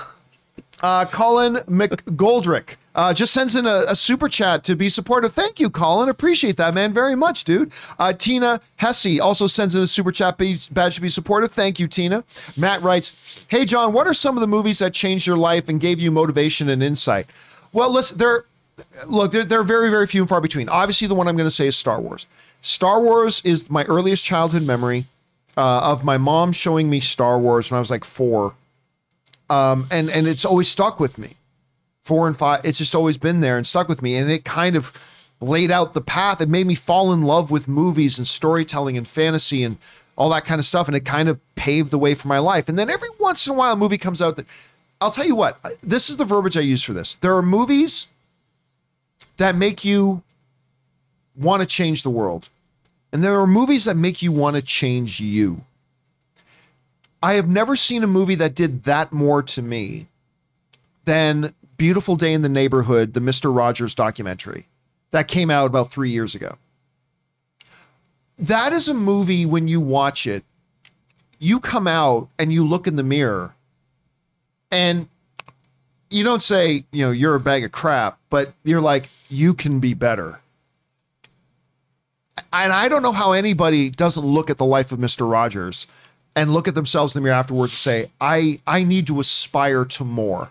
I need to aspire to be better. Like, he was just the man. And I remember after that movie came out, somebody put this meme together, this cartoon together. And it's like Thor sitting around and Mr. Rogers come up. Excuse me, son, have you misplaced this? And he's holding Mjolnir because clearly only Mr. Rogers can hold Mjolnir. I mean, it's just, that was a movie that shook me. It shook me and it made me want to examine my own. And when art can do that to you, that's something special. Do you got a particular seminal movie for you, Rob, that is kind of like helped navigate the course of your life? Well, if you put it that way, I have to say that Bob Fosse's 1979 movie, All That Jazz, really blew me away because it's a movie about the creative process, but it's also a movie about what does it mean to be an artist and what does it mean to navigate the world. And first of all, it also made me aware of the art of editing. And it's one of my favorite movies of all time. I heard it's one of David Fincher's as well, so I guess I'm in good company. Chris, you got a favorite one or one that not necessarily favorite, but one that was like really influential on you? Honestly, I have a Mr. Rogers moment that really stands out to me. Really? Is he did this wonderful speech where he talked about how work in the entertainment industry, specifically in television, is work in servitude, and how you are of service to people when you work in television, and it's for the betterment and education of others. And when I heard that, it was, oh God, that's what I want to do. Because I wanted to be funny my whole life. I wanted to do stuff like Clue or The Muppets. Those were things like an SNL that really, really motivated me, right? And then I heard this person say, but that can transcend and that can really impact people in such a beautiful, helpful way. Be one of the helpers, right? And that just kind of changed my whole path in my life. We've already spent too much time on this, but I got to share this one. And I know I shared before, but this is a moment that was shared in that Mr. Rogers movie. This is the kind of, Mr. Rogers was an ordained minister, right? And he really saw this as his ministry, his wanting to serve people and to help children, tell children that they are valuable and they are worth love and all that kind of stuff. But he was beyond that, because at that time, there's this great scene in the movie where as his show was being made, there was a big controversy going on in the country because there was this thing where in hotels, these white-owned hotels, where they would not let black people swim in the pools. And there's this thing going on where it made national news where a black family, whatever, got into the pool at the hotel, and like the pool owner couldn't get them to get out. The hotel guy couldn't get them, so he started pouring bleach in the pool to get people to get in. It became this big national debate, right? And Mr. Rogers is like, oh yeah? Fuck you. And Mr. Rogers gets on his next show, and he has the guy who played the postman, I think, or the police officer. The guy who played the police officer, he was an African-American actor. And his next episode, he said, come on in my backyard. It's a hot day today. And you just had this little kiddie pool. And just together they sat, took their shoes off, and put their feet in the pool together. That was Mr. Rogers going, fuck you. I mean, seriously, I'm fucking Mr. Rogers, all right? And this is how we are going to conduct ourselves. And I just remember I almost broke down in tears. And then that actor who was on Mr. Rogers for so long, he came out later to Mr. Rogers that he was actually gay, and he was always afraid of because Mr. Rogers' background. Wait, think of him. And Mr. Rogers gave him a big hug, said, "I've always known, and I love you the way you are." And like, I'm sitting in this theater, like, like I'm like weeping in this theater. It's like, Mr. Rogers, look, I don't care who you are. Mr. Rogers' balls were bigger than yours. Yeah. I don't care who you are. He's the man. He understood the assignment. Yes, he did. He understood the assignment. And that's what I say. But what I mean by when I watch a movie like that and I want to go look in the mirror and say, we can be better. Sorry. I went off on that far too long. Let's keep moving on. Andy writes, saw the Winchester film starring Jason Clarke that was released 4 years ago. I gave it a 0 out of 10. There was no Sam and Dean. That also had the Queen. Olivia Colman? No, she's in Fast. Helen Mirren? Helen Mirren. Yeah. I believe that was the one also with Helen Mirren. Yeah, I think so. The Winchester Mystery House, the woman who created. Yeah. Not so good. Yeah, I know. Not so good at all, Andy. Thanks for bringing that up. Hugo Alfonso, and also, yes, where were Sam and Dean? All right, Hugo Alonso writes, hey crew, thanks for bringing us this show almost every day. Thank you so much, Hugo, for being here and being a part of it. My question is, has there been any development on the Attack on Titan movie from Warner Brothers? I have heard none. Have any of you guys heard any development? Because I remember some news came about that, but really I haven't heard anything since. Anybody? No. Nothing? All right. We will keep our eyes on that. All right. Next up. Tim Platt writes, still morbidly curious about Moonfall. I just need to know one thing. Is it better or worse than Independence Day Resurgence? Ooh. Wow. Oh. I would say it's better. I'll say it's better. Yeah, because Independence Day Resurgence was a real disappointment. Man. Although the first half an hour of Independence Day Resurgence is pretty cool. That was fun. As they were setting it up. Yeah, it was pretty cool. And then it just is like, wait, what? Yeah, but I'll say Moonfall was better. Yeah. I mean, that's all subjective, but I mean, I think that one was better. All right. John Redcorn writes, over under 20% Condor Man appears in Doctor Strange 2. Everybody always wants to know about Condor Man. In all seriousness, while we are in an era where anything can happen, I will safely take under 20%. Dude, if they bring they should bring Condor Man into the MCU. It's Disney. Why not? It's time. Condor Man deserves his due. But is he going to? Over under 20%? Oh, under. Oh, yeah. Under. Anybody want to take the over on that? Nope. No one's taking the over on that. Unless he's in the background in some flying scene. That's true. I mean, we had Howard the Duck. Yeah. So you will never Actually, know. there's a movie. Condor Man teams up with Howard the Duck, and they hit the road along with the Grand Master and the Collector. Hey, Give us listen, your for all money, we Disney. know, maybe one of those silhouettes in the sky as the reality was ripping open in Spider-Man, maybe one of those was a Condor Man silhouette. Why not? Who knows? All right, next up, Matt writes, also, I just rewatched this movie called Lawless. Oh, I love Lawless. I haven't seen it in years. So amazing. Tom Hardy, Shia LaBeouf, the 355 girl, Jessica Chastain. Thank you. Jessica Chastain. I think, speaking of Spider-Man, he was in Chronicle. Dane DeHaan.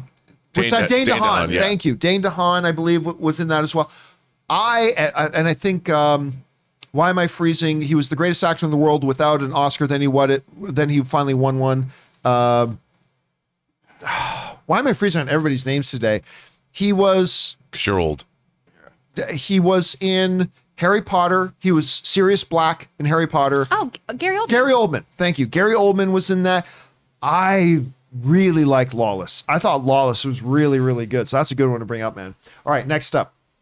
Brandon Blake writes, what an amazing surprise this BDH direct magic goodness was. They clearly planned this to be the pivotal point in the show, and it worked for me. No idea what BDH is, man. Sorry about that. Wet Wookie writes, PM is a big W for Peacemaker is a big win for HBO. I hope we get more like this. I mean, look, what I don't want HBO to do is try to, how can we copy Peacemaker?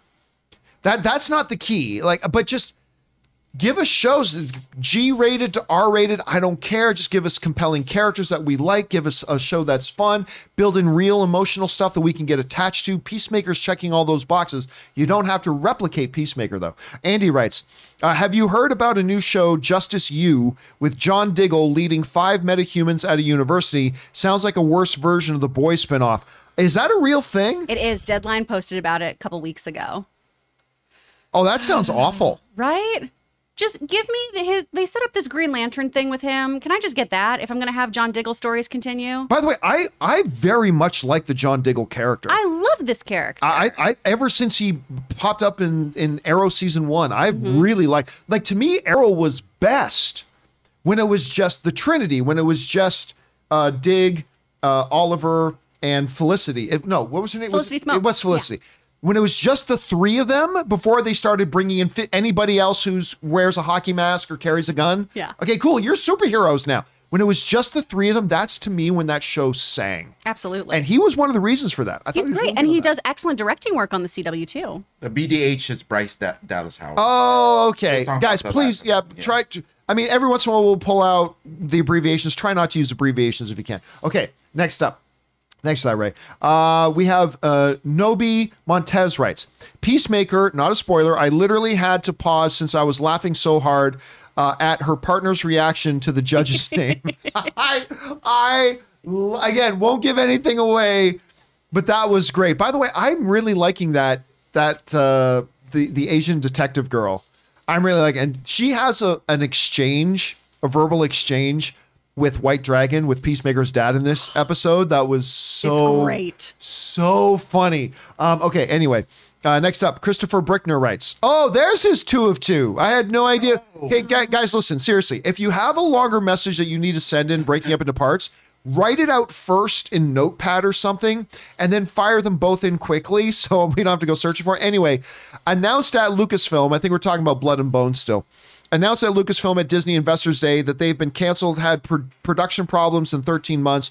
Why does Lucasfilm keep doing this? Well, it's nowhere near as bad as Warner Brothers was. But see, that's the problem about announcing things so far in advance. Because, look, I know a lot of people have never worked in the production world and stuff like that. There are a lot of things that can go wrong. And often do with productions. The thing that got Warner Brothers wasn't that their house was in a complete mess, although there was a little bit of that. It's that they started announcing all these projects that were so many years down the line that it's like the Oregon Trail.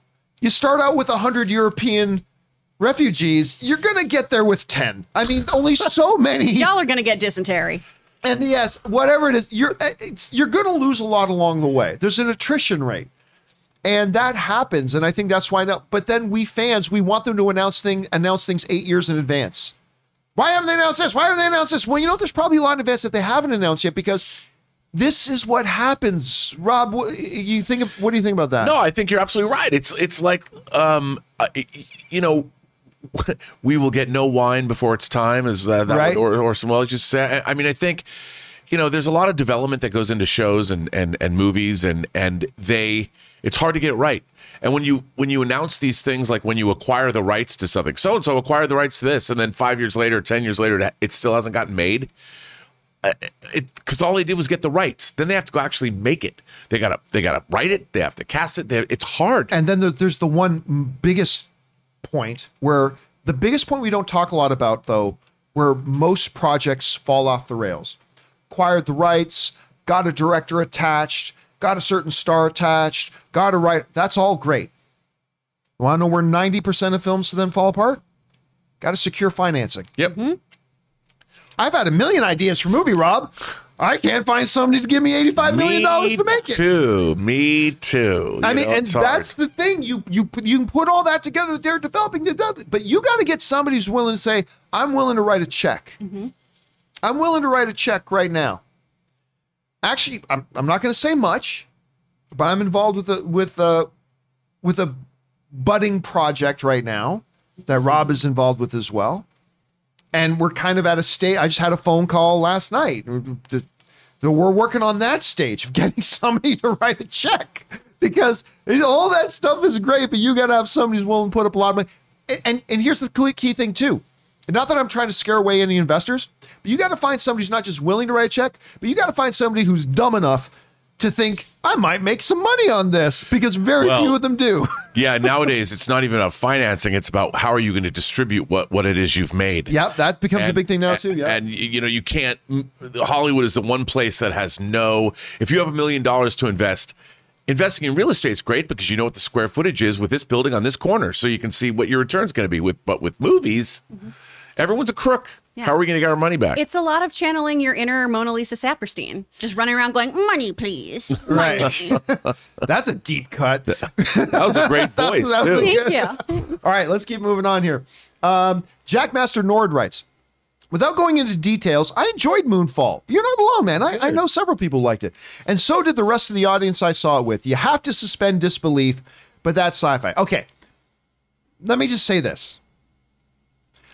I am a little tired. This is not knocking on you, Jackmaster. This is not knocking on you. But I am so fatigued of when a bad movie comes out, or at least one that I considered bad. And the excuse made for it by people, it's always the same thing. You gotta just turn off your brain and enjoy it. To which I now say, now I don't just take that, now I fire back.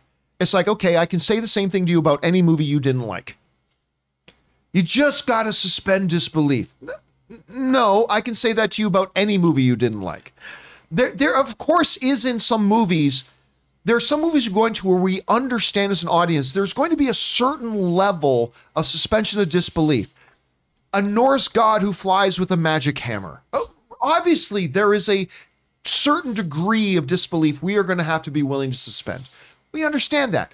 Well, a teenager gets bit by a spider and suddenly has the power of the gods. All right, there's a part of that where we just got to turn off a part of our brain and enjoy. We get that. But we as film fans can't just throw this out as a blanket statement for any piece of trash that comes out. I did try to. I mean, I don't drink a lot, but I ordered a special margarita. Yeah, Ray going in was like, I've never seen you drink. And I said, I gotta take just a couple shot of before drinks. this movie. I'm done. So I was already going into Moonfall like, you're already a highly rated movie already. Before the movie even started. You can only go down from here, and it just kept plummeting little by little. Yeah. So I don't know. But again, that doesn't mean you can't enjoy it. I mean, and listen, for you, man, this is why we say all films subjective, man. You saw the same movie as us, and you had a different experience than we did, and that's awesome. And I'm glad. I hope you liked it enough for all of us, because I'm actually jealous. Yeah. Because I want to love every movie I go see. So the fact that you did have that experience, Jackmaster, I'm jealous that you had that. So that's awesome. I'm glad you enjoyed it, dude. All right. Lucky BX writes, I would love to see a CGI Lou Ferrigno Hulk in the Multiverse of Madness. I would lose my shit if I hear the transformation music from the 1970s series. Dude, listen, I'm not saying as much in the 70s. Have you seen Lou lately? He hasn't lost much of his mass. No. I don't even know that you have to CGI Lou at this point. I was going to say, give me a practical effect for Ferrigno. Give him to me, you cowards. Did you see the Incredible Hulk TV movie with Thor? Yes. That is one of the dumbest but most wonderful things I had ever seen. Well, it's those TV movies where you saw early versions of Daredevil and Thor and all that shows the difference. It's all about tone. You just talked about, a god with a magic hammer. Yep. You can make somebody believe almost anything. You just have to approach it with the proper tone and execution.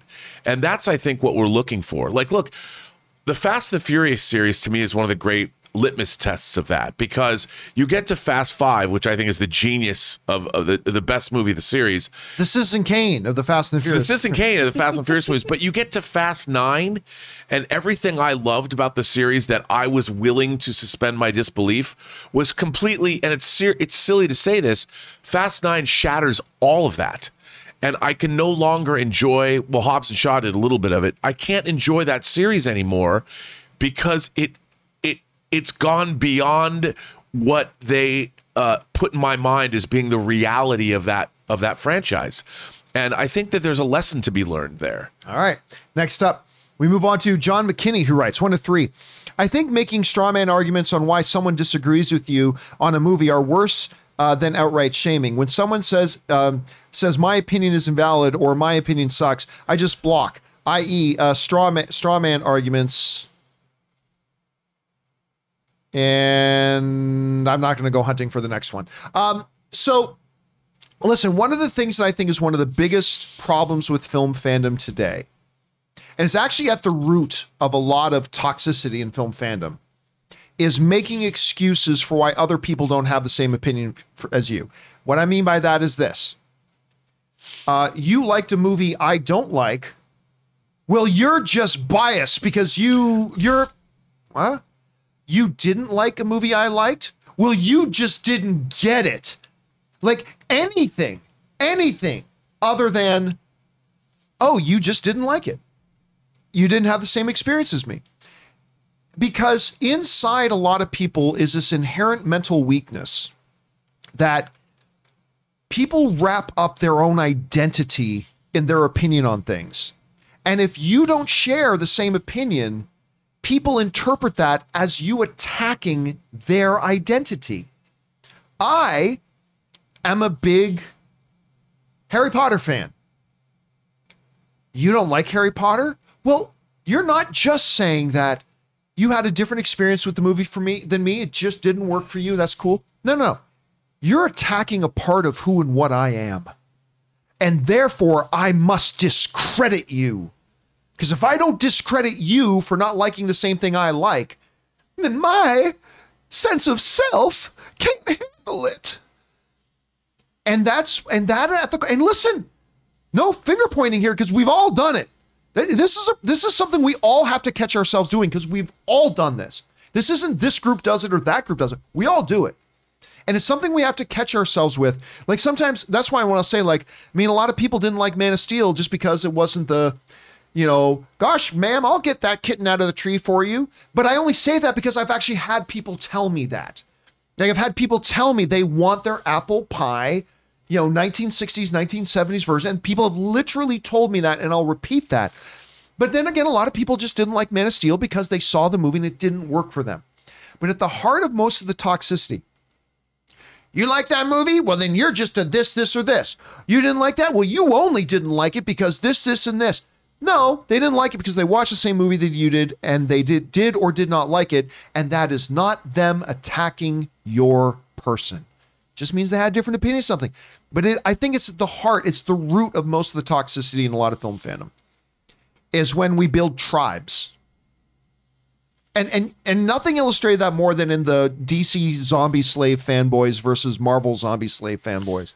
It's like you plant your flag. It's like, now everything I'm about is this. And everything I do. Hell, there's even a lot of YouTube channels now where all you look at is completely about their identity. I am this tribe. Mm-hmm. And every video I make, every podcast I do, every blog article I do is about my identity as being a part of this tribe.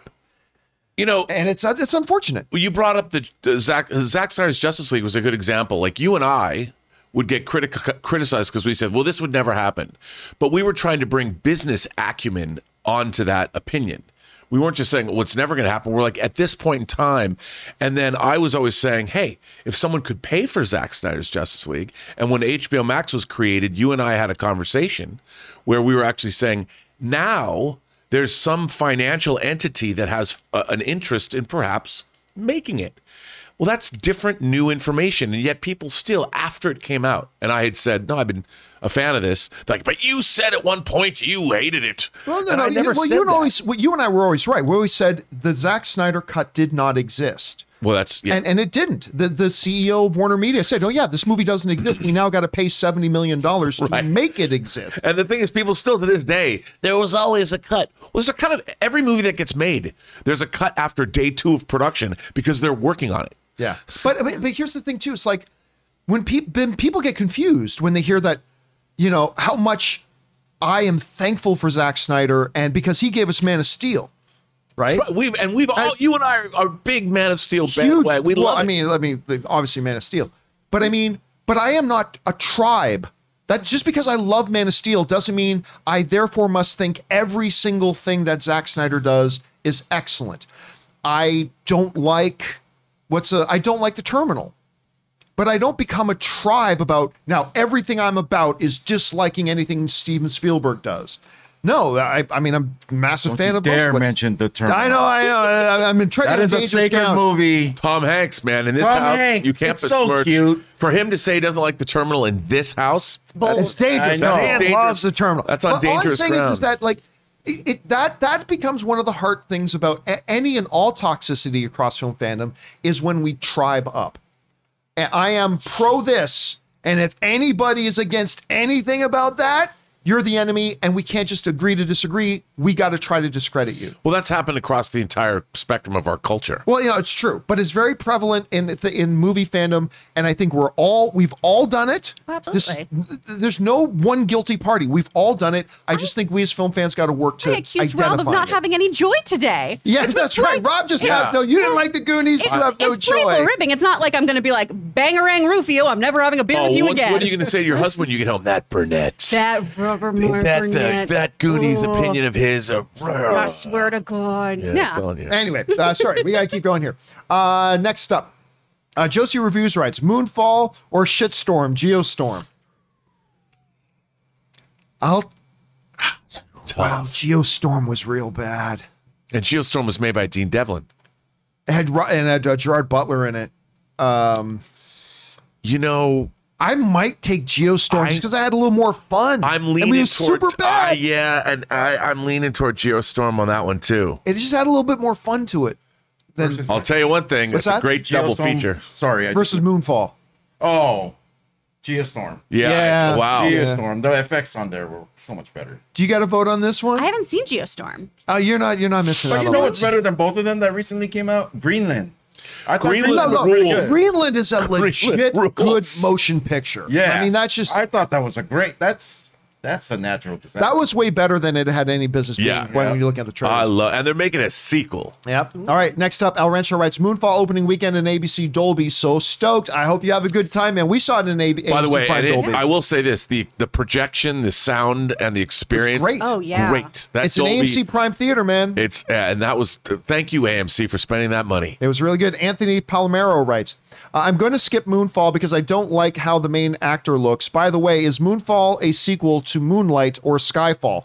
Both. It's a multiverse. It's kind of like the three Spider-Man. Well, bringing yeah, together. because the universe that Moonlight takes place in and the universe of Skyfall would both be destroyed if the moon fell on them. The IMDb So- page for Moonfall is actually anyone can edit it right now. So and put up their own interpretations. You just go in there and put that all in there. Just put whatever you want. Next up, Thunder Knight writes, which is worse, Moonfall or Independence Day Resurgence? We had that one. I think Independence Day Resurgence was worse. Yeah. Reed 2009 sends in like a $20 super chat. Thank you, man, for supporting our channel on that level. He writes, hey, John, Ray, Rob, and Chris. I saw Moonfall 2022 last night from a Regal Unlimited screening, which is a bombastic sci-fi fantasy movie. I loved it, except for Ray and Robert Meyer Burnett's, or excited for Ray and Robert Meyer Burnett's non-spoiler reaction. Well, our right out of the theater reaction is up on our channel. You can go see what we thought of it when we walked right out of it. And obviously you heard us talking about it today. We did not have the same experience you did, but I'm so glad you had the experience you had, man. I'm glad you had I'm fun. jealous. Yeah. I'm actually really jealous. I hope 'Cause I know that's what everyone- you wanted. You wanted I to hope feel that. everyone loves it, to be honest. Like it just wasn't for me. And I just gotta be I honest want people to about love every movie. that. Yeah. Yeah, I want to love everything we all go and see. And listen, man, so that is awesome that you had a good time and you enjoyed it. I hope our sharing our experience with it doesn't dampen your experience that you had with it. Your experience is yours. And if it was that great, then that's awesome. All right, next up. Purple Haze 4564 writes, John, go with me here. So Fisk gets pulled over by a cop, right? And let me try this again. So Fisk gets pulled over by a cop, right? And the cop asks Fisk, sir, do you know why I pulled you over? Fisk says, when I was a boy, he always starts a sentence with that. You're right. With Winston Fisk, particularly in Daredevil, he's kind of like Columbo.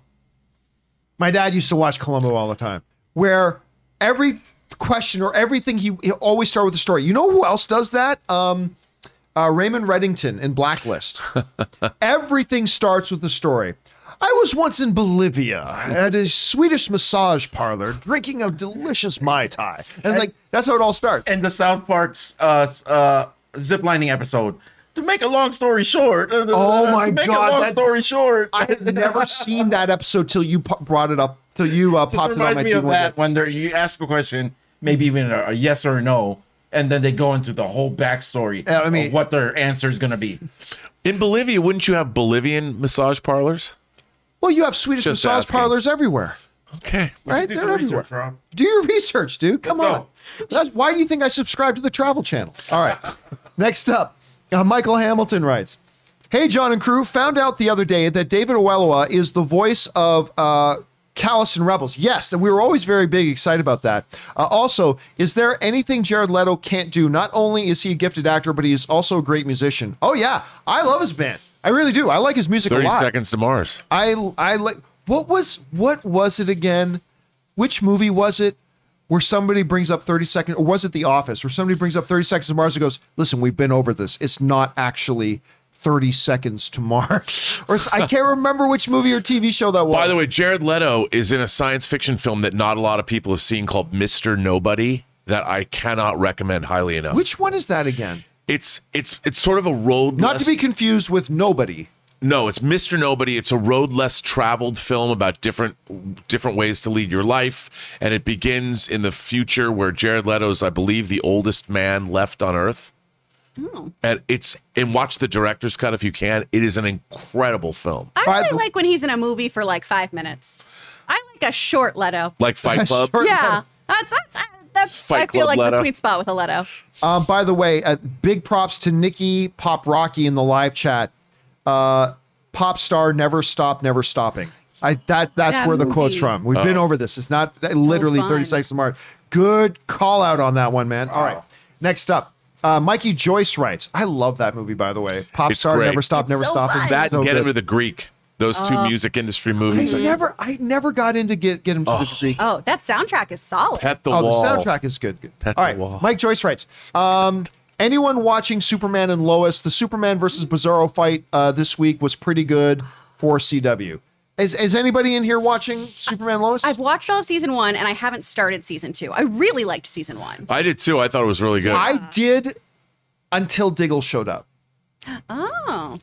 And once Diggle showed up, there was a disconnect in my brain because I was loving Superman and Lois. I was loving that show because my brain convinced itself this has nothing to do with the rest of the CW.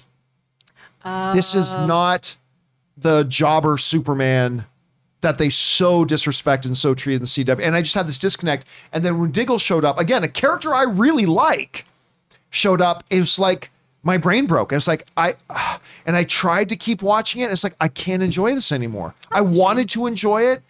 I tried. It's like it's like having a delicious bowl of soup and then somebody poured an entire bottle of salt into it.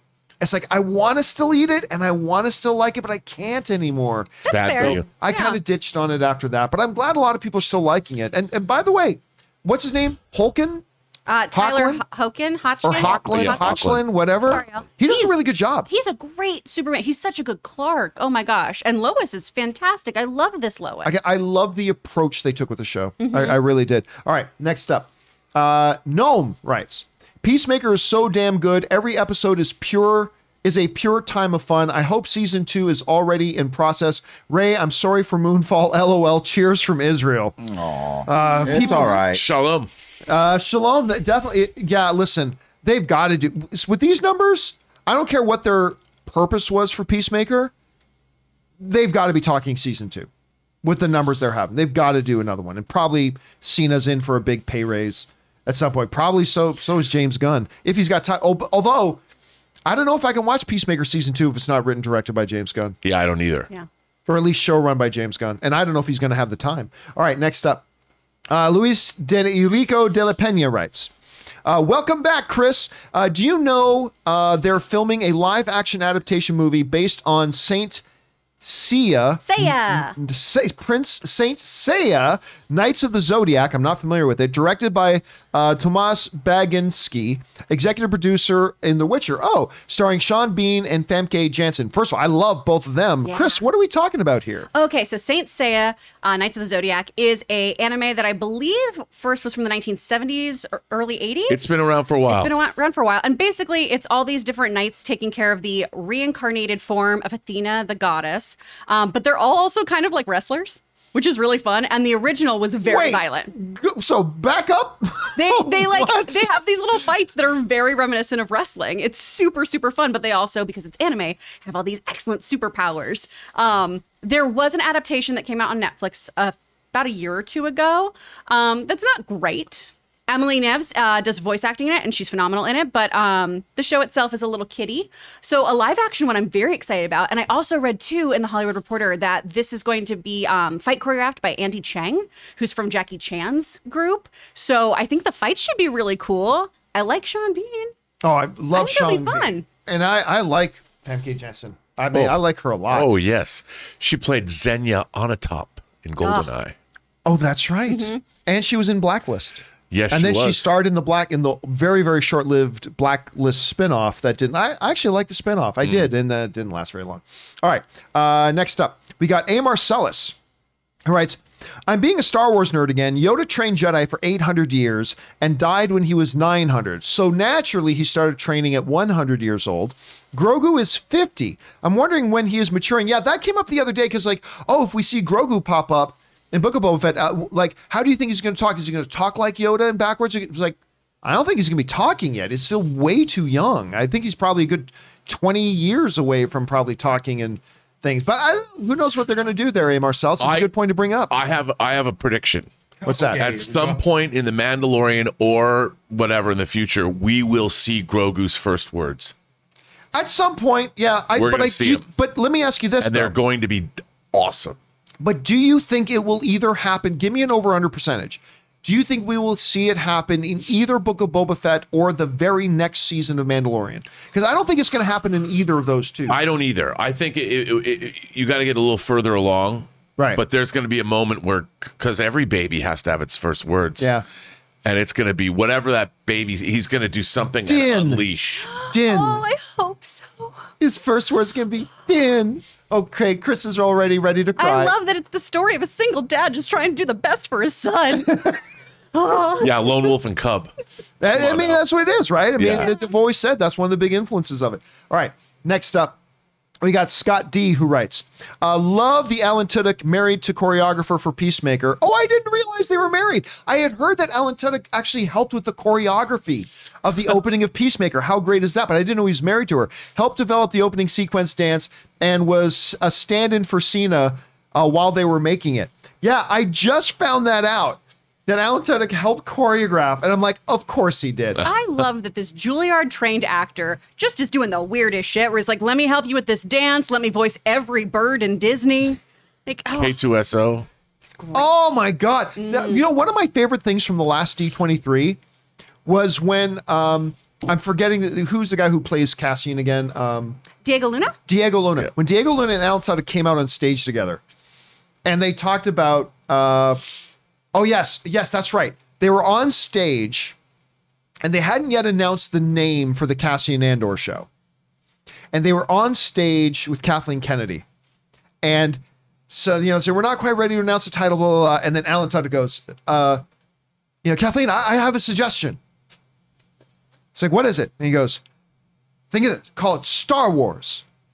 K2 Fast, K2 Furious. And that was, of course, his big fit. It's like Alan Tudyk is a treasure. Speaking By of the big, way- go ahead, Rob. Well, I was just saying, how cool was it seeing those droids unleash in the last episode of that was- Mandalore? Oh, that whole 15 seconds, but it was so good. I loved it. What do you say, Ray? Oh, and let's just bringing up the fact that Diego Luna is in something else too, The Terminal.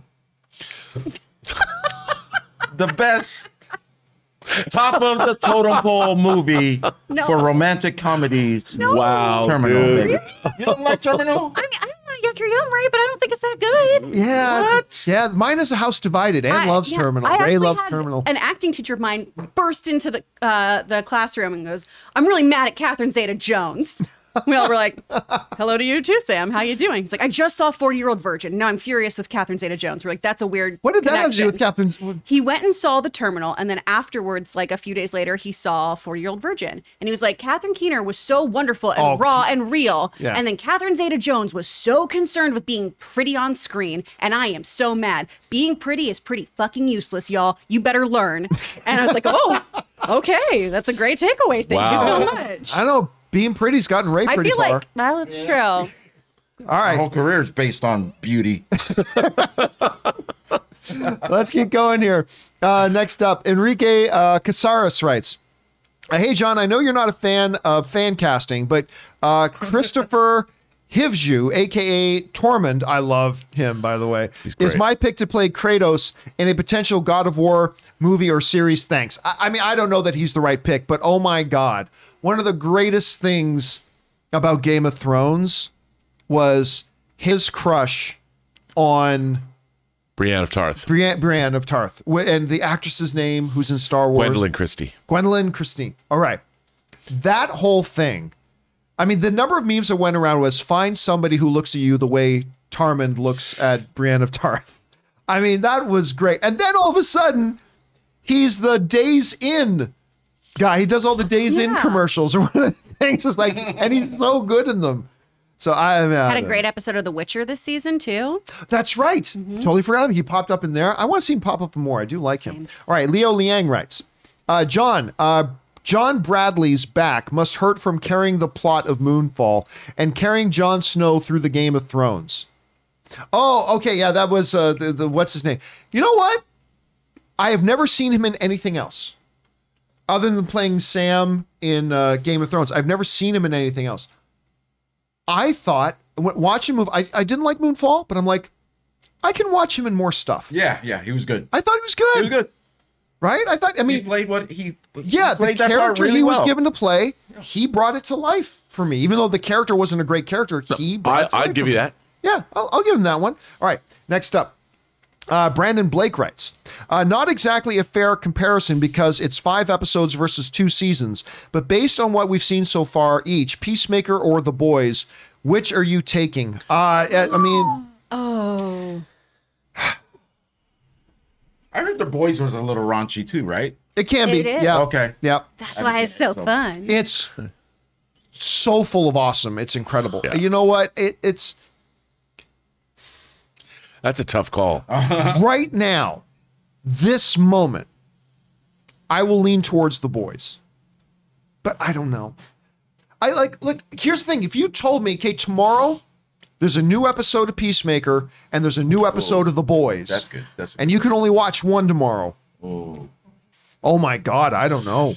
You know, the thing about The Boys, though, is I think it has a bigger canvas that it's playing on. It does. In Yep. terms of its themes, not just there's a lot of politics in there, there's a lot of world building in there. So I think The Boys is a more fulfilling experience in terms of fantasy, sci-fi, but Peacemaker has more character-based pathos and humor in a way, even though The Boys has that too, but they're different. They're different, but they're both so good. All right, next up. Amar Sauce writes, unreleased footage of the canceled Star Wars 1313 game just came out. Looks like it would have been primarily a Boba Fett game.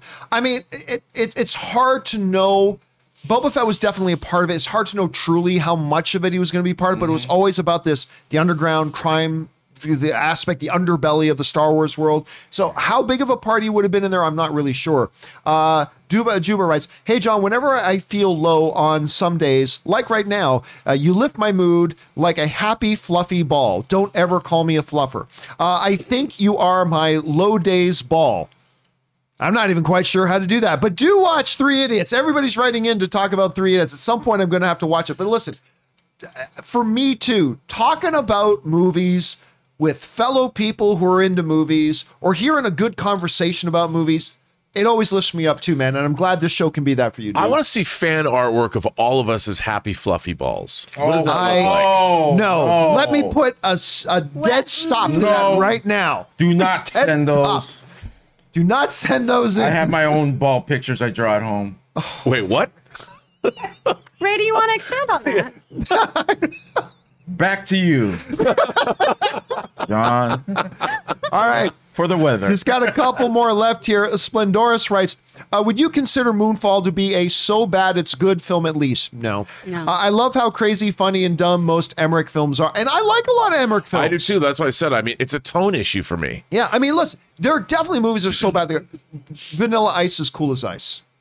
But probably the greatest bad movie ever, in my opinion. But I mean, you can have those, but no, this was just bad to me. I have to say, like, you know, I keep going back to Stone Cold with Brian Bosworth, right. directed by Craig Baxley. You know, Your go-to, baby. okay, but here's the thing: Stone Cold as a let's call it a B action movie is still good. It is. Even though Bosworth rolls up with the mullet hair and the frosted tips, and it's kind of goofy. Lance Henriksen is awesome in that movie, and Forsythe is awesome, and it has, the tone is correct, so you can watch Stone Cold and be like, that movie kicked ass.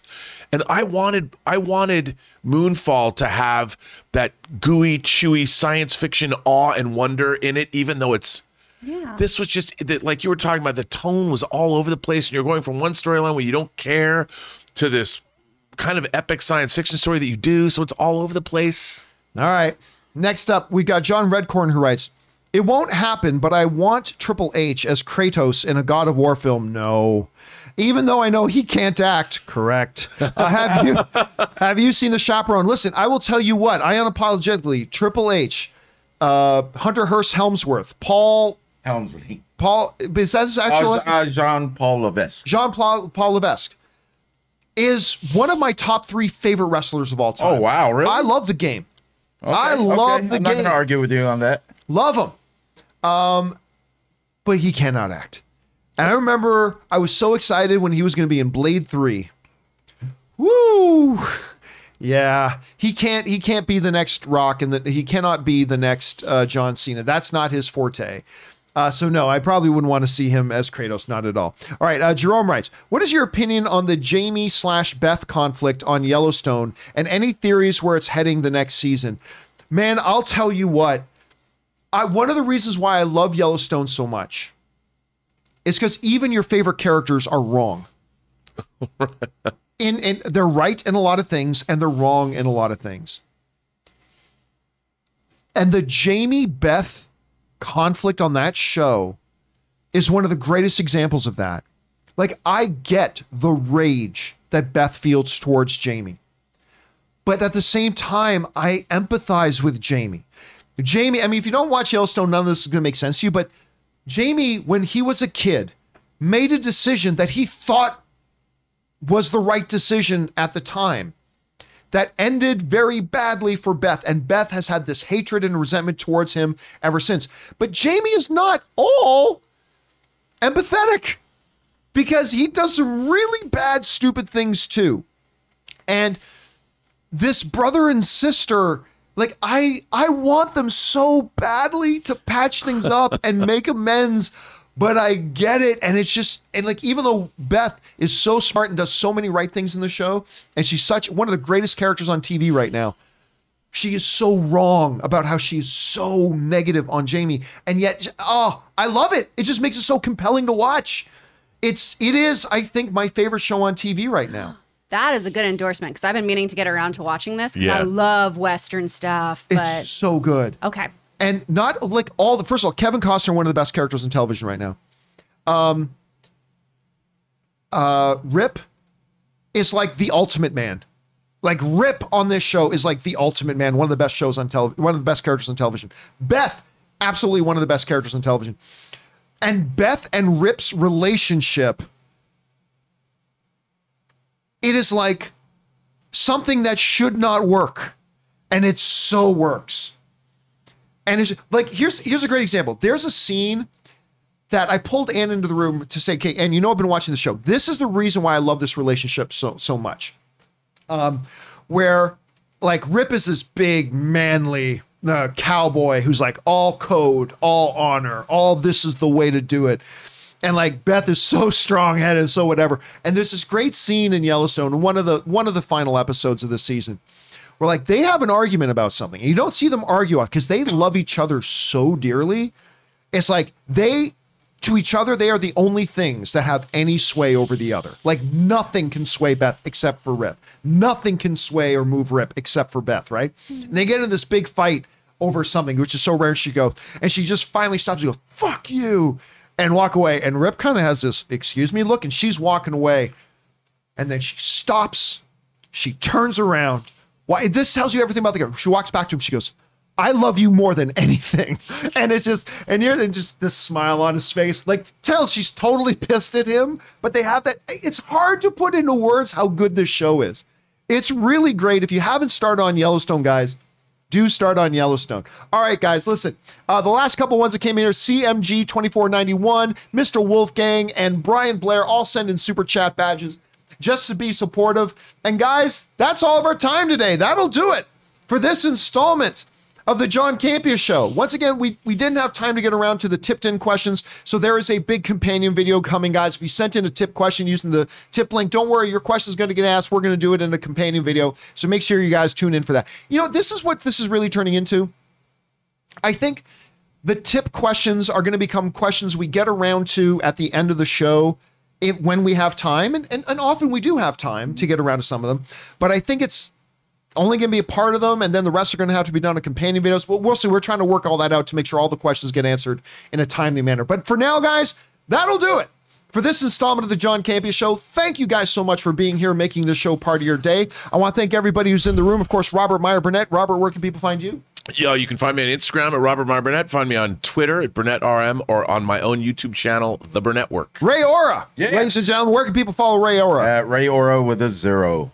And sitting right beside him, of course, is Chris Carr. Chris, where can people find you? You can find me at Actor Chris Carr on Twitter and Instagram, or you can go to my website, chris-carr.com. Chris with a K, you guys. Y'all keep calling me C. Chris. Come on. Yes, Chris with a K. And, of course, you can follow me simply at John Campea. That's John with a J. You can follow me there on Instagram or, of course, on Twitter. You can see it right there. All right, guys. Big special thank you to all you guys who sent in those comments and questions. Number one, because you gave us great fun things to talk about. But number two, you supported our channel while you did it. And all of us involved with the show, thank you guys so much for your support. That'll do it for now, guys. My name's John Campea. And until next time, my friends, bye-bye.